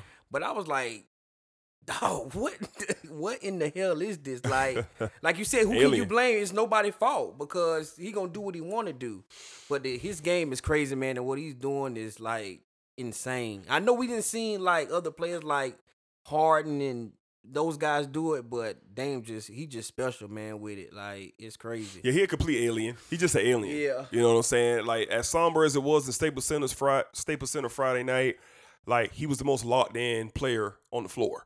And he showed it. You know, going there and dropping 50 on the Lakers. And he let them, you know what I'm saying? He let them know. He let them know. Y'all can't guard me. Yeah. Y'all can't guard me. He was letting them know. He used other words. I understand, but I'm just saying, you know, you can't guard me. You know what I'm saying? Sending bodies at you. You know what I'm saying? Left and right. They sent everybody at him. And it just wasn't happening. And then the very next night, he dropped 50 on again on the Pelicans. Like, easy. 50 plus, easy. You know what I'm saying? And just watching him, man, he just special. And he said after the Pelicans game, he's never been in this type of zone. Like, and he's never been like this. And for a player I would assume to acknowledge that they've reached another level. That has to be a scary thing for defenders coming in there, hearing him verbally express that in the post-game interview that I know I'm on another level right now. You know what I'm saying? And I just called out the numbers. Yeah. He's basically averaging 47 points a game right now in 6 games in the National Basketball Association. And 10 rebounds to go with it. Right. They're going to make the playoffs, man. Like, the Memphis story is great. John Morant is, man, having a hell of a season. Hell of a season. That's a young, fun team to watch. But Portland coming. Yeah. And not only should Memphis be concerned, but OKC, you should be concerned as well. Because they might come up and grab you there. And then Dallas and Houston. Like they could potentially get back up to like the fifth seed. The fifth seed. They can get up there because they on a roll right now, man. And they get healthy. CJ back. Melo still averaging 18. Trevor Ariza defensively can't speak on that move enough. That was something I wanted the Lakers to try to entertain, bringing in Trevor Ariza, because there's something to be said, especially in the playoffs, if you got a guy who can guard that perimeter. Because most players in the NBA who are going to give you problems are on the perimeter. You know, the big man is almost extinct in the league. Even Joel Embiid is shooting 18-foot jumpers, and Al Horford and all these guys, they shooting 18 to 20-foot jumpers. You know, like pounding in the paint. That's a lost art these days, especially when you get in the playoffs. You would think it would relive itself there, but it's not. It's not. So that's Trevor Ariza coming to Portland. If you look at that starting five with Whiteside, Ariza, Melo, CJ, and Dame, pretty formidable, man. Pretty formidable, man. So shout out Dame Lillard, man, for just killing everything that's moving right now. All right, so the All-Star team, the starters and the reserves, everything was announced. Also, the format was announced for the All-Star. We're going to start with the starters and the reserves, and we want to see if Black thinks if anyone was snubbed. I know I have one snub in particular. All right, so Giannis and LeBron James, they 1 and 2 in votes. LeBron number 1, Giannis number 2. All right, so they are the captains, Team LeBron, Team Giannis, same as they were last year. The draft is this Thursday, February 6th at 7 o'clock. So they're going to put that on TV, Black. You're going to get the draft with LeBron and Giannis like they did last year. So that's going to be pretty fun. Yeah, that's dope. I like it. It was very fun last year. It was very fun. So to see these guys draft their team will be great as well. So your starters are Giannis, Anthony Davis, Luka Doncic, Joel Embiid, James Harden, Kawhi Leonard, LeBron James, Pascal Siakam, Kemba Walker, and Trae Young are your starters. All right, now your reserves. Bam Adebayo out of Miami is going to the All-Star game this year. Jimmy Butler, his teammate, is going to the All-Star game. Rudy Gobert, after all that crying he did last year, they finally let him into the All-Star game. Who we got? We got Brandon Ingram making his first All-Star game. Nikola Jokic making his second. Damian Lillard going back to the All-Star game. Kyle Lowry, Chris Middleton, Donovan Mitchell, Chris Paul, Domantas Sabonis, Ben Simmons, Jason Tatum, and Russell Westbrook is your pool of all-star players. Black, should anybody not be here? And do you have a snub?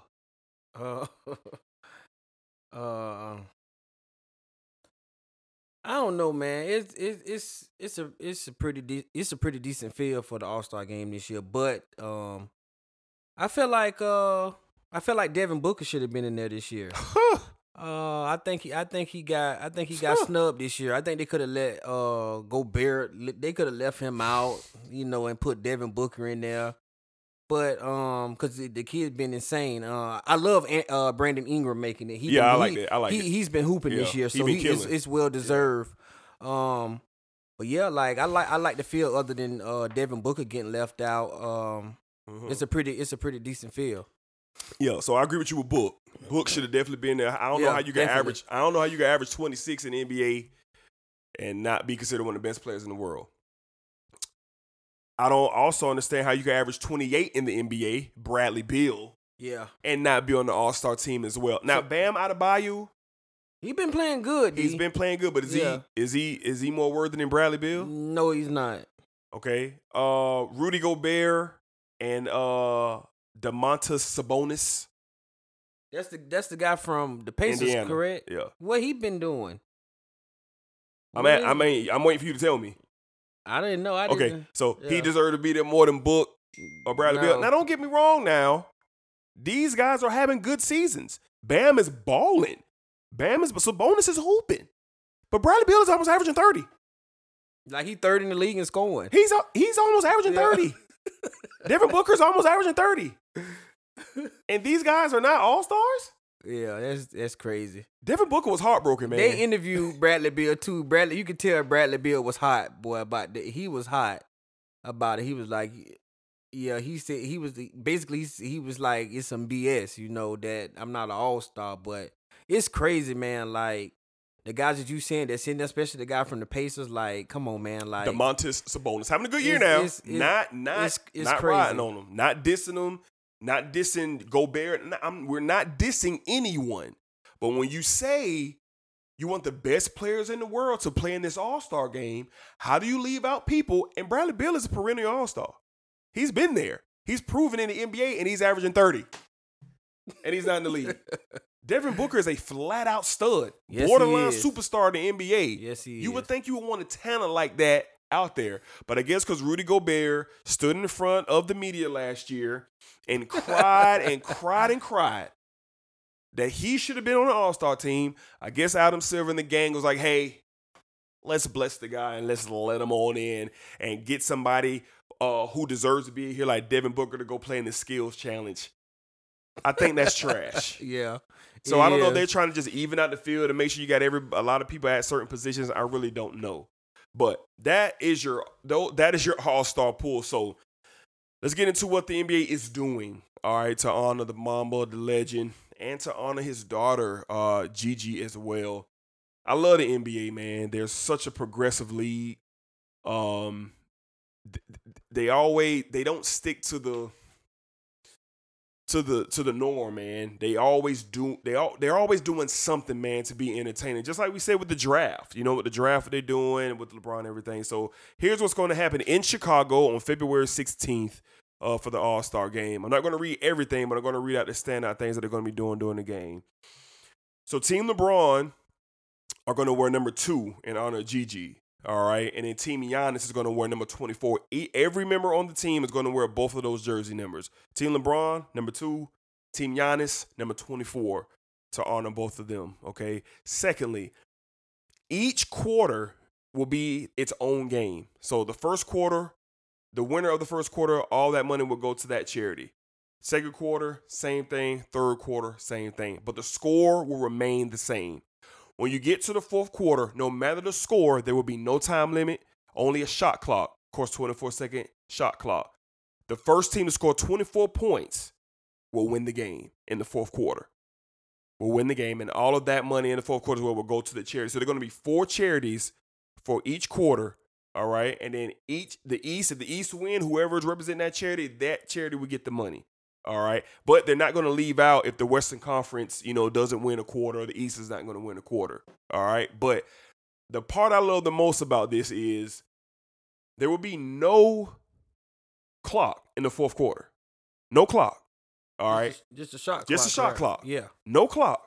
So if you don't think these guys are going to come out here and not give it all they have to get to 24 points first, to honor this generational legend and Kobe Bryant, you're crazy. I've seen a lot of people dissing this idea, not dissing honoring Kobe and Gigi, but they kind of dissing the idea. I like it. I do too. It's like a park feel, you know what I'm saying? When you go to the court, you know what I'm saying? Like, I play basketball all the time. We be playing all kind of them. First to 25, first to 26, we be throwing all kind of stuff out there. And then it make it more competitive too. It make it more competitive with this field. Right. I'm pretty sure at times in the All-Star game, them guys be like, but they really don't get serious until the fourth quarter. We see it every year. Yeah, we see it every year in these games, but the way they doing it is making it competitive throughout the game. Right. So I like it, man. So the first 3 quarters are going to mean a lot. They're going to take the score, like I said, keep it up there, but you have to score 24 points in the fourth quarter to win the game. So I think that's a good look. I like that. I just like it, man. The NBA, they reacted very fast. the tribute. They're even going to redesign the jerseys a little bit to kind of honor Kobe and everything he had about his brand with Nike. So I'm excited to see what it looks like. You know what I'm saying? Because, you can read it, you try to understand it, you see whatever they're going to do with the jersey numbers 2 and 24. But I'm just excited to see what it look like. So the All-Star game will be February 16th. The draft is February the 6th, which is this Thursday coming. And, of course, we'll be reporting next week on it, talking about Team Bron, Team Giannis to see who's going to get it cracking. All right, so before we get out of the NBA, I do want to talk about Zion Williamson for a second. He's been in the league. He's obviously in the league, but he was hurt. He's played 6 games so far. And Black, I remember when LeBron came into the league, just this freakish athlete, man. Like the 6'8", this guy's running like a cheetah on the floor, jumping out of the gym, just ridiculous.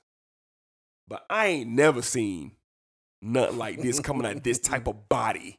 Yeah. A 6'7", 285-pound body doing the things that he is doing. I just want to give one example before I toss it to you and Jimmy. I watched the Nuggets game when they played Denver. Jokic is 7 foot tall. He's 265, 70 pounds. Skilled player. Inside, outside. He can do it all. In the fourth quarter, Jokic went up for a rebound, ran out to the baseline, did a pump fake and a step back and tried to shoot over Zion. Does anyone want to guess what happened to that basketball? Don't worry, I'll tell you. That ball ended up in the 4th row. The 4th row. I've never seen that in an NBA game. I've seen Amari Stoudemire swat a ball down and he went over into the first row. I've seen Dikembe Mutombo swat a ball and just roll down the other end of the basketball floor. I've seen some crazy blocks in the league, embarrassing blocks in the league, but I have never, ever, ever in my life seen somebody during a game, high school, AAU, don't matter, college, take a basketball and throw it into the 4th row. This boy is averaging, he out here averaging almost 20. In 6 games, he missed the first 3 months of the season. Yeah, it's crazy, man. He is ridiculously talented, man. His athletic ability, I've never seen anything like it on the basketball floor. And we've been blessed to see a lot of talented, freakish athletes to play basketball. But this right here, I dare anybody to name me another player who has that kind of gift, man. So what you think about Zion and what he been doing in his first 6 games in the league? Man, it's crazy, man. I had a few guys that I worked with, man, talk about, oh, yeah, man, he going to be a buzz and this and that. Y'all some idiots. Boy, I'm happy I didn't get on that train with that. But I always said, give him some time here. He going to get it together. But, man, like, everything he do is with power. Everything he do. Like, it's crazy to watch him play, man. I was watching them yesterday when they played Houston and Lonzo threw him not even a half court. Oh man! And I don't know what Clint Capella was doing. I was just like, oh my God, man! This dude, this dunk that I was like, man, this is crazy. From behind the backboard. I was like, Clint, and like you say, Clint Capella, like what, 6'11"? Yeah, 6'11". Yeah, like he just embarrassed this dude, man. I was like, this is crazy to watch. And then the first game, his first game back, man, to be his first game back and then come in the fourth quarter and do the things he did. What he scored like how many points it was? He scored like in the fourth quarter, 12 points in the fourth quarter. Like to do that and get his team over the top, like being out almost half a season, like it's crazy to watch. It's crazy, like, but bro. We shouldn't be surprised. We've seen this at Duke. We've seen this in high school. We've seen this. We've seen athleticism for sure. We in just the know league, it's though? the NBA, and it's shocking what he's doing. Like in the league, the kid's gonna be a star, man. Super. He's gonna be a superstar in this league, and it's making everything the Pelicans did to get this kid well worth it. Just so crazy, bro. What they did. So just yeah, so man, crazy. I'm excited, man. Like I want to see him play every week when he plays, every game he plays. Facts. We got the link, so we able to watch. The Sports Desk has links. We watch all the every NBA games. So, absolutely. Yeah, man, I'm excited, man, about what this kid is doing. Right. So, Jim,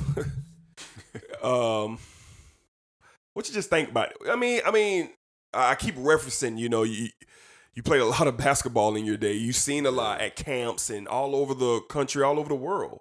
Like, what do you think about this kid, man? Like, just seeing, what he does on the floor. What you think?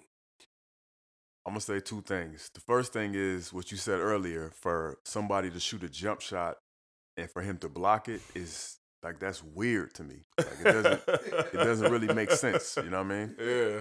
Like, for someone to even, like, people don't usually jump to block jump shots from far back. Like, it doesn't make sense. Nope. You know what I mean? So it's kind of a strange thing. Like, Word.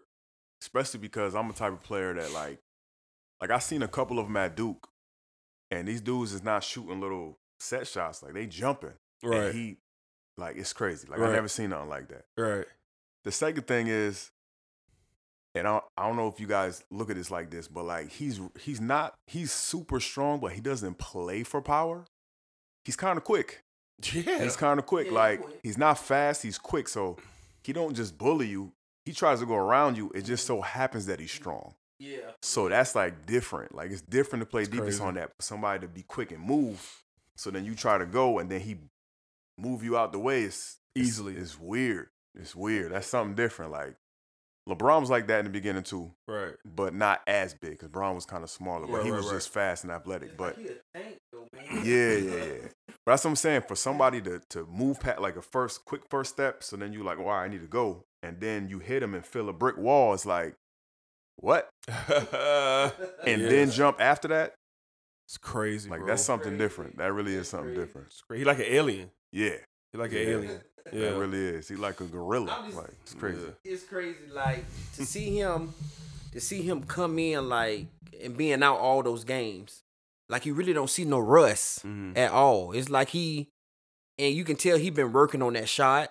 Yeah. While he been gone, because that shot, it looked better. It looked better than it was at Duke. It's going in. It's going in. Like, I don't know, man. Like, this whole thing about Russ and all this, and people was kind of down how he would look. Like, they need to shut that up, man. Like, this he might have a heck of a second half, of the year, man. Like, and then the first half is almost over, and the things he doing already, it's crazy to me. Like, if the Pelicans could do something and make a run to get in, they could be a problem. They'll be tough out. Playing, they'll be a tough out. They'll be a tough out. Yeah, I agree, man. I can't stop watching the kid. I can't stop watching them every time they play. I just want to see what he doing. How is he moving? Like, how is he doing this? And don't get it wrong, I'm a Duke fan. So I ain't missed no games when he was at Duke. I didn't miss any. I watched this, but man, it's kind of like it's crazier now in the league. And I guess because he's, of course, you get to the NBA, you playing the world's best. You know what I'm saying? So you got guys out here who is just no one's just as athletic as him, but they're very athletic. And for him to do some of the things that I'm seeing him doing, I'm always like blinking twice and scratching my eyes, like, did he just really do that? And then, like you said, the shot is starting to fall. And his shot's only going to get better. He's only played 6 games. 6 games, man. So, shout out to Zion Williamson, man. I would love to see the Pelicans make the playoffs. I'll tell you what would be theater if the Pelicans can, like, somehow get to the 8th seed and play the Lakers in the first round. Wow. With all of that talent on the floor, AD, Bron, Zion, B.I., Kuzma, like, that's a must see. You know what I'm saying? Of course, the Lakers will win in 5, but you know what I'm saying? I said it. The Lakers will win in 5, but I would just love to see it, man. So, so that's going to wrap up our NBA. We're going to be talking a whole lot more NBA now that football is done, and I love it. I'm excited that we could get more in depth into NBA. Jimmy, you got anything else, you might want to add as far as, the NBA, basketball, anything that you might have been having on your brain as far as basketball? We want to definitely use you up while you're here before you go back to Europe. I think what amazes me is to see what Luka's doing. Yeah. Because Luka, for me, he's kind of special, Word. Like, I don't get to watch so much, but when I watch him, like, it look like he moving in slow motion. Right. But you can't stop him. Like, he know how to read the game. He know how to come off screens. Like, he knows exactly what he's doing. Right. But they teach this in Slovenia, where he's from. I played there my first 2 years of my career, which is actually like a blessing because that's where I learned to play. my Okay. professional basketball. You know what I mean? So I learned a lot from them. Okay. And I used to play with his father, actually. Okay. I used to play with his father. And but the way they teach there, like, prepares you for different things because they're, you know, the European. They're not as athletic as us. Right. But they teach them how to, you know, play the game without the athleticism. Right. So to see what he's doing is crazy to me. Yes. Like, yes. it's really crazy. In the World Games, Goran said, like, yo, Luka gonna be the best. And at the time I was like, come on now. Dragic, yeah. Yo, he is killing right now. He is, bro. He is killing. I He love is. it, man. I love it just Great. to see it, just to see, you know, certain players, you know, change the game. Right. You know what I'm And saying? he's doing it. Yeah, I love Yeah. seeing stuff like that. So, yeah, man. You know, I don't get to, like I said, I don't get to watch so much NBA, but I like to see a lot of stuff that's going on. I talked to Dedrick the other day about how I think the talent is getting better. Right. Because now the players, we have, like, you guys have the information. Right. And working together with other players and learning different things. Like, I think the talent, because, like, you know, in my era, like, there were certain things that we did that now you can stop it. Right. But the stuff they're doing now, there's like no defense for it. Like, Right. This Right. is weird, you know? It's like, crazy. when I look at it, I'm like, yo, how do I play defense on this? Like, Kevin Durant is super tall and shoot a fadeaway.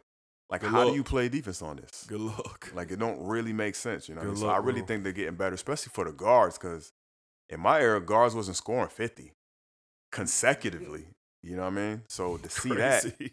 it's crazy, especially with all them threes. Like, Dame is Yeah. hitting from everywhere. Like, that's something different to me. It's Like, nuts.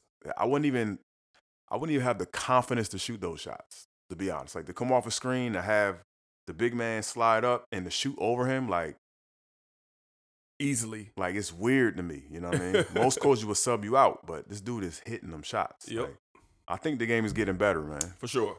And, sure. I love to see it, you know? Good, man. Good. Yeah, definitely. Hey, yeah. Hey, Jimmy, man, we definitely appreciate your insight on the game. We're going to have some information for everything that Jim has going on. When we get to the end of the show, he's going to let us know what he's got going on with his business, how he's giving back to the game, and just doing great things out there in Europe. Out there. All right. So, are we going to transition into National Signing Day, which is this, what is it, tomorrow, Tuesday? Wednesday. All right. So, National Signing Day, and Black got some information of some big-time recruits getting ready to go play some college football and some other news. So, Black, let us know what's going on leading up to signing day. Yeah, man. I'm excited. This is my thing, man. I love high school football, National Signing Day recruiting. Cause I'm a big college football guy, so I love to see who coming in and who's gonna do what. But we're gonna run down the top 10 recruiting classes real quick. You got Clemson at number 1. We got Georgia at number 2, Alabama at number 3, LSU at number 4, Ohio State at number 5, Auburn at number 6, Texas A&M at number 7, Florida at number 8, Oklahoma at number 9, and Michigan at number 10. Man. So that's your top 10 recruiting classes for this year. So a lot of the kids have already signed in the early signing period in December. So it's not really a whole lot that's really going on with them. But there are a few names still left out on the table that will be signing on Wednesday. Some of the top players we have defensive end. DJ London, number 56 athlete, number 966 overall player in the nation. What? He's signing at 8:30. These are the guys that's left. Oh, okay. We have Broderick Jones, the number 2 offensive tackle, number 11 overall.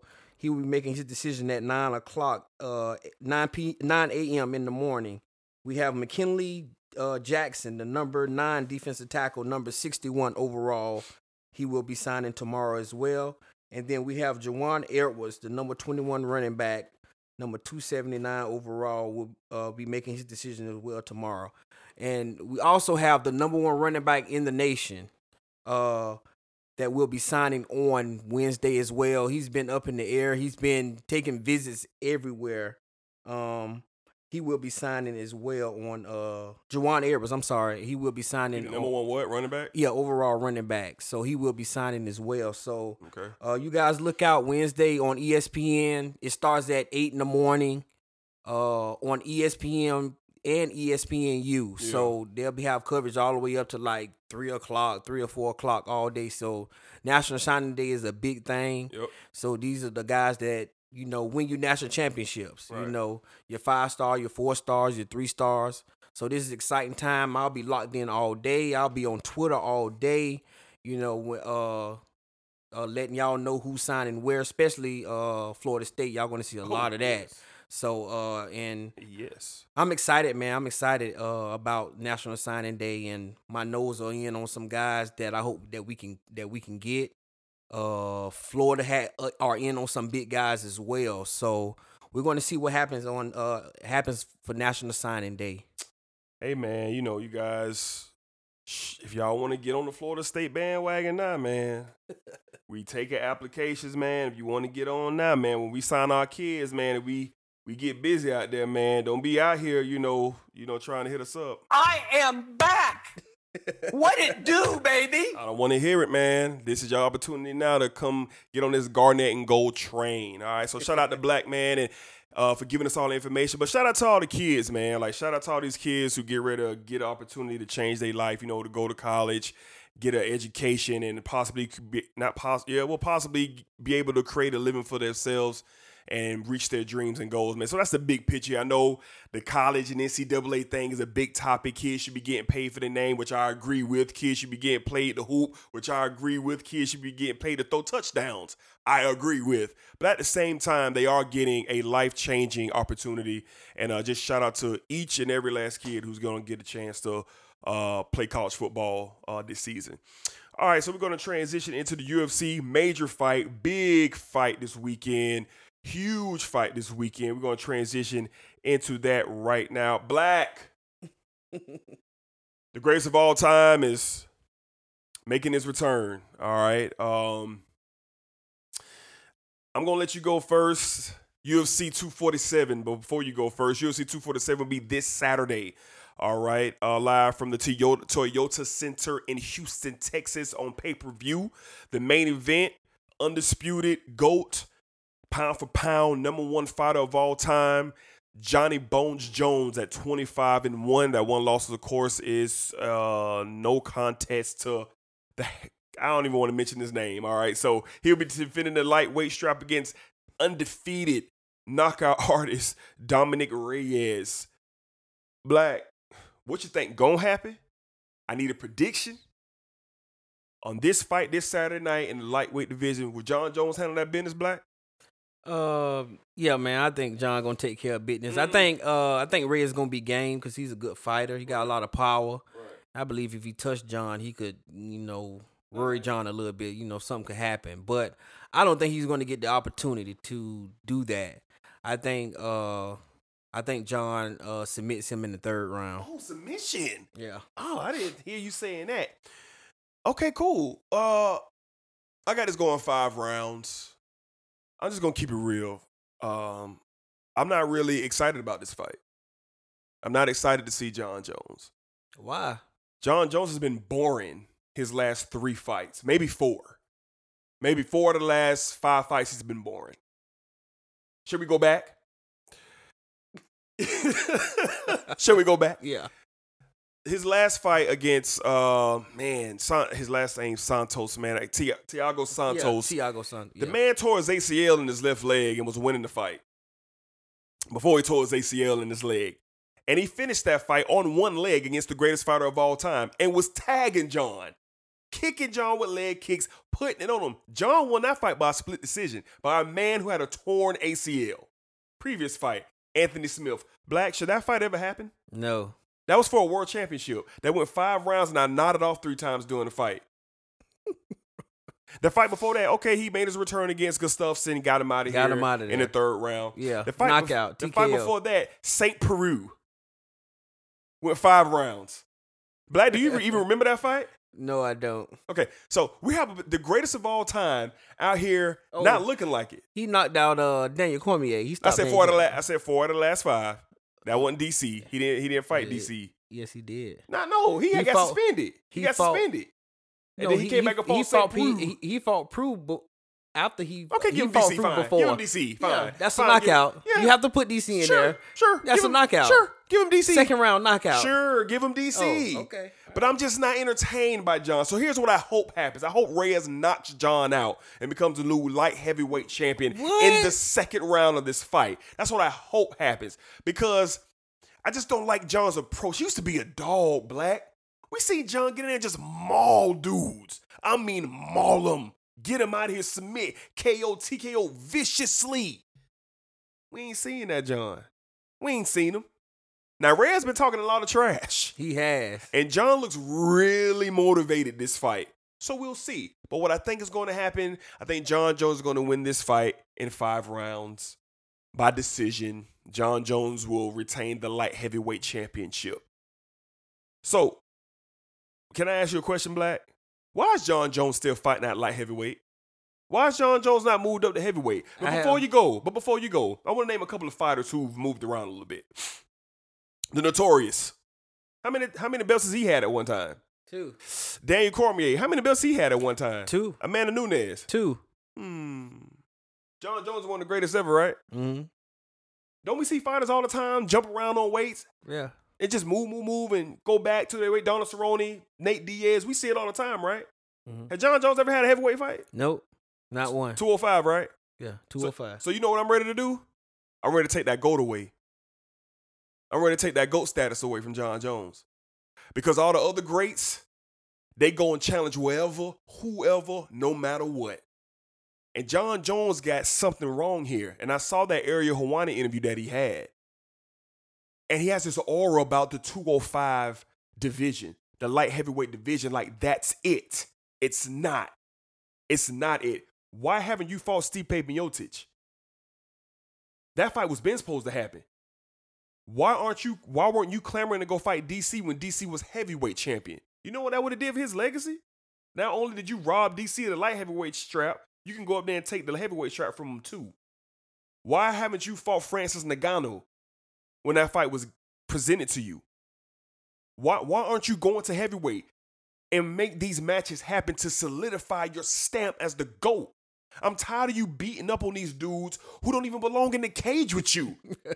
Anthony Lion Smith should not even been in there. He knocked out a 60-year-old Shogun Hua to get a title shot. Mm-hmm. And we had to sit there and watch that? So, John Jones, you can change my mind. You can go in here and you can get rid of Reyes. I'm talking about get rid of him. Get him out. And then step up go fight Stipe Miocic for the heavyweight strap. Or welcome Israel Adesanya from 85 to 205. Welcome that. Catchweight fight if you would like. I don't care what it is. Fight Adesanya because he ready to fight. He ready. Mm-hmm. And Adesanya will fight. He's fighting a maniac in Romero. Nobody wants to fight Romero. Nobody. But he is as the champion. So John Jones, I respect you, dog. You one of the greatest of all time. But right now you boring me, cuz. You boring me, cuz. You hard on him, D, man. I just got to keep it real, Black. So we'll see what happens Saturday night. I hope John loses, but I think he's going to win.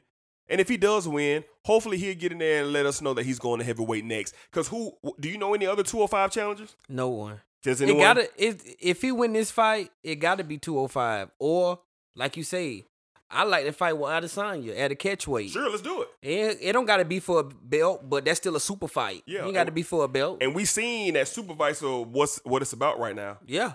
We seen that, right? Yeah. Okay, so John Jones, we'll see. So not to diss everybody else on this card. You got Valentina Shevchenko, probably the second greatest female fighter breathing right now. She'll be defending her flyweight strap against Caitlin Chukugan. I've never heard of the young lady. She tough. She okay. I've never heard of her, man. Yeah, I never heard of her. Tough. And then you're gonna have a nice slugfest at heavyweight. I've seen both of these guys fight on previous cards. Juan Adams and Justin Tafa. Someone's getting their chin cracked in this fight. All right, so don't blink. This fight probably won't go longer than a round. All right, so that's gonna be a good heavyweight fight.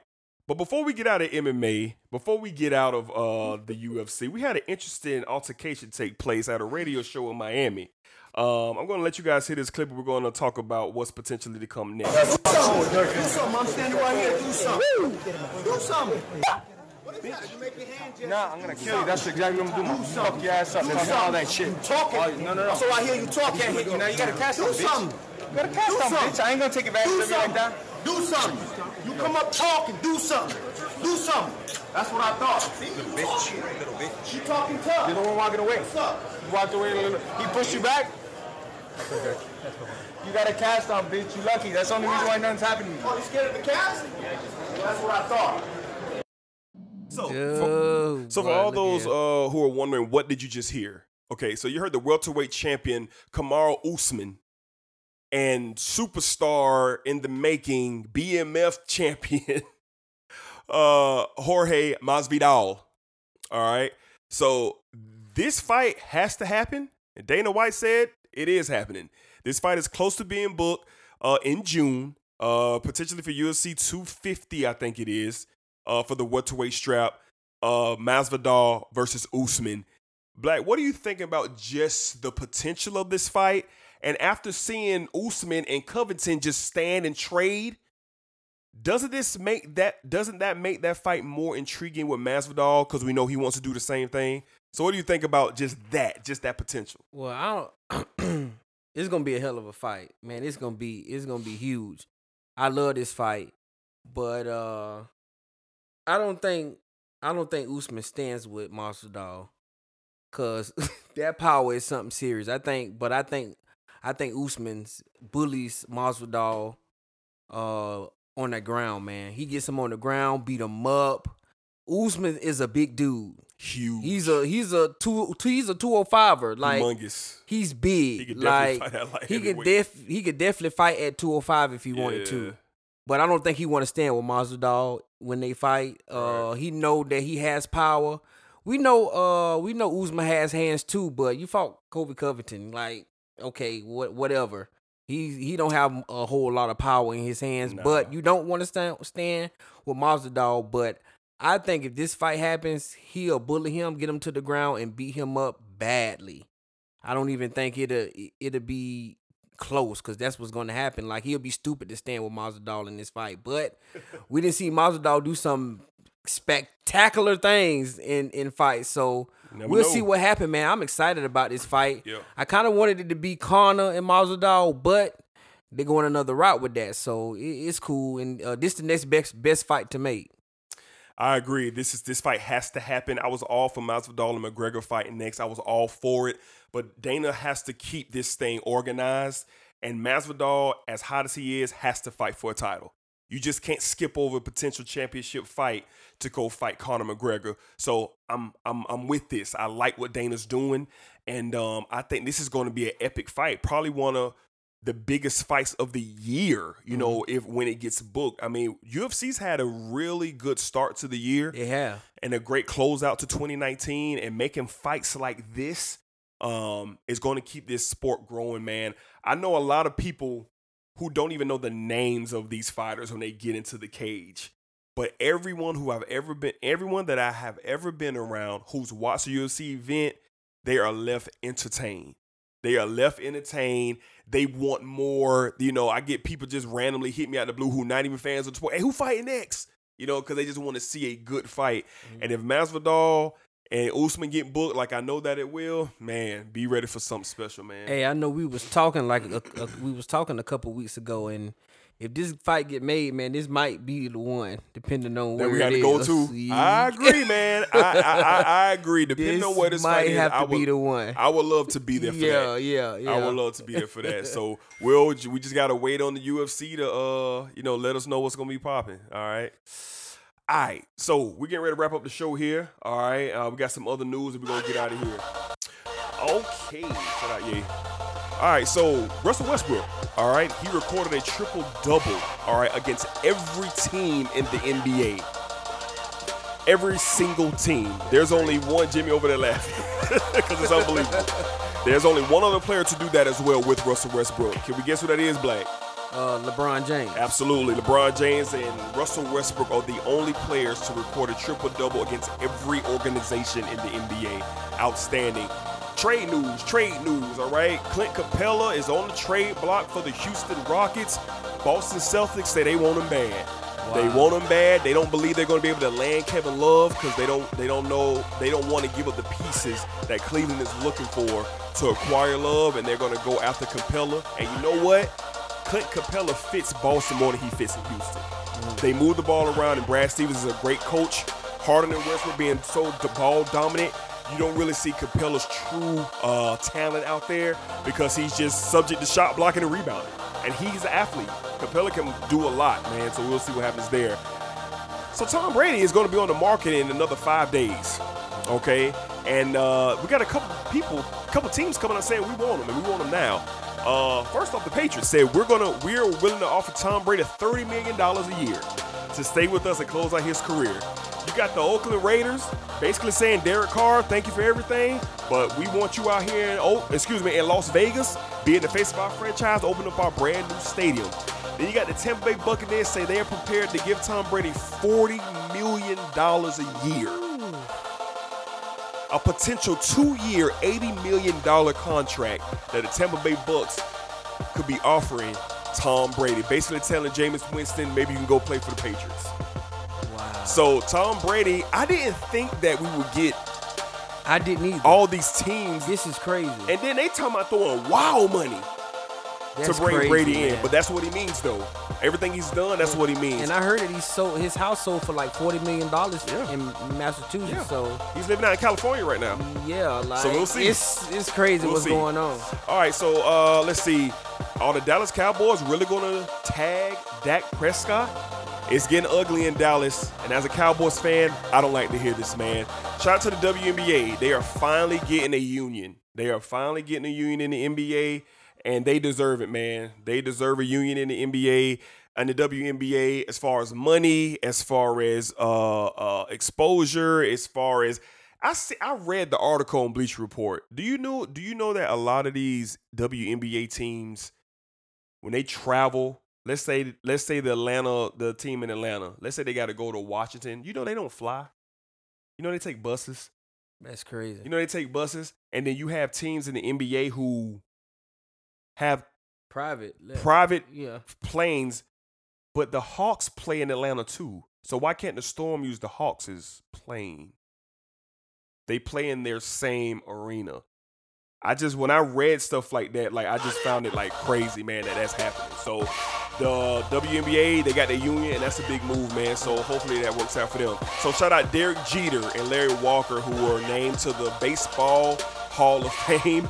Derek Jeter was not a unanimous vote to get in. That's crazy. That's crazy. Now, whoever this dude is who got a credential for Hall of Fame that didn't vote Jeter in, he needs to be removed. He's an ass. He needs to be let go. Yeah, he's an ass. You said it right. He needs to be removed. All right. Felipe Franks, former Florida Gators quarterback, is headed to Arkansas. They're going to be absolutely trashed with him there. But shout out Felipe for getting to extend his career at the University of Arkansas. He wanted to go to Washington State with Mike Leach, but Leach is now he's now at Mississippi State. So Felipe to Arkansas. And a little Jaguars news. We got to give the team a little bit. Jay Gruden is the new offensive coordinator for the Jacksonville Jaguars. And Fred went on a complete rant on Twitter. The tweets are so vile, I cannot read them on air. The stuff that Fred was saying about the Jaguars hiring Jay Gruden. All right, man, so that's all of our news that we have, other news that we got out there. Things to watch for, UFC 247 this Saturday. NBA Saturday night, Lakers at Warriors. Now, people been thinking they can run over the Warriors, man, but those guys are playing hard, man. Draymond got those kids playing hard, man, and waiting on Steph to return. Steph came out last week and said he will return this season. He will return in March when he is clear. He just got the cast off. He got a soft cast on now, and he's back out there shooting with the team. So he say he coming back. He not gonna do it like that, and I respect that. If you healthy, you're a $200 million player. Play, play, dog. So he'll be back. So. Yeah, so that's pretty much everything. But before we get out of here, I got my man Jimmy. Y'all been hearing him all on the show. He's doing a lot of great things, and I just want him to kind of let us know what he has going on, everything he's doing. He's doing such a great job, after basketball, and just want to give Jimmy the opportunity to let us know what he got going on, man. Yeah. Now I just stopped playing this year, like I said. and doing a lot of personal training over in Bulgaria. Mm-hmm. And I have camps in the summer. I have 2 camps actually, and we're doing really well. I'm trying to actually work on getting some American kids coming. We have kids from, different countries, but we want some American kids coming. If anybody's interested in that, definitely holler at me. I have a website, jimmyhunt.com. You can check that out. It's a lot of information on there. Also, I'm on Facebook. I have a Facebook page, Jimmy Hunt, on there. You can contact me for any information you want. I know it's a little tougher because I'm not from here, so I don't have a name here. But, you can check out all my information and see what I'm about. And if you're interested, we'd love to have you. Also, one thing I wanted to say, because we haven't really worked everything out now, but we're organizing an exposure camp for all the guys that, are out of college and looking for that professional, chance. Okay. And what I've seen since I've been in Jacksonville, there's a lot of players there. Yeah. A lot of talent here. And they just need the opportunity, you know what I'm saying? So situations like exposure camps, I used to not like in the past, but now that I see that there's so much talent that don't get a chance, why not? You know what I'm saying? Why not invest in yourself? Come over there, be ready. And what we're trying to do is I have a lot of coaches that I was cool with, that I played with, that I'm friends with. Okay. We're inviting them to the camp. We got everything set up with the gym and everything. So, like I said, if you guys are interested in something like that, for sure, check me out. Yes. You can write me on Facebook or my personal email, jimmyhunt@gmail.com. It is JIMMIE. So like I said, a lot of those guys that are here that are looking for the opportunity, I think this would be a great, great chance for you. Because it doesn't have to end now, A lot of guys, when you get out of college, you're kind of wondering what's going to happen if you don't get to the NBA. It doesn't have to end.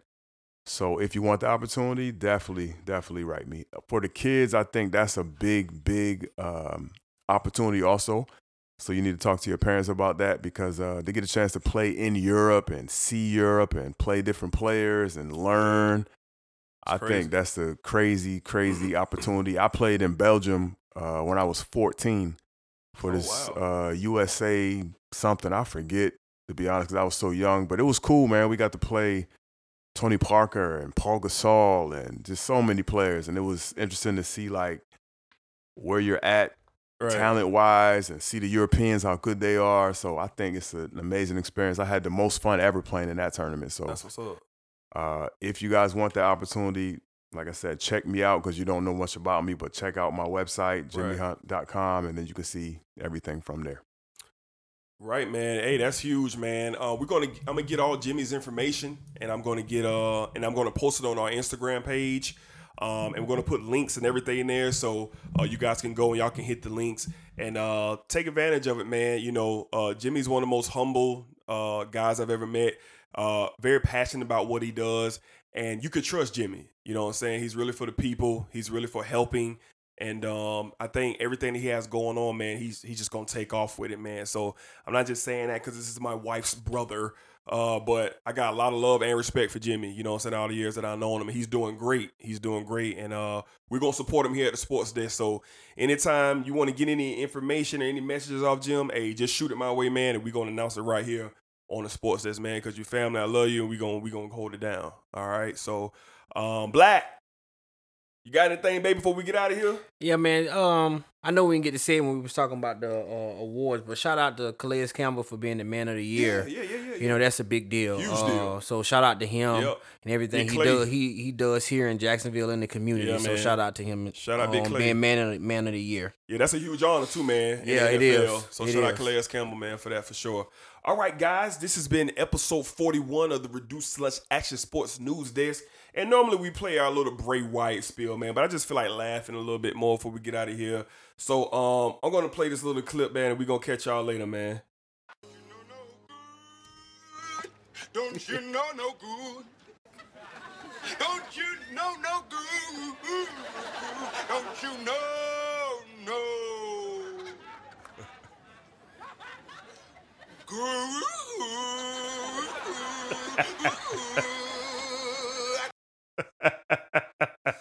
Shout out your boy, man. All right, man. We'll catch y'all later.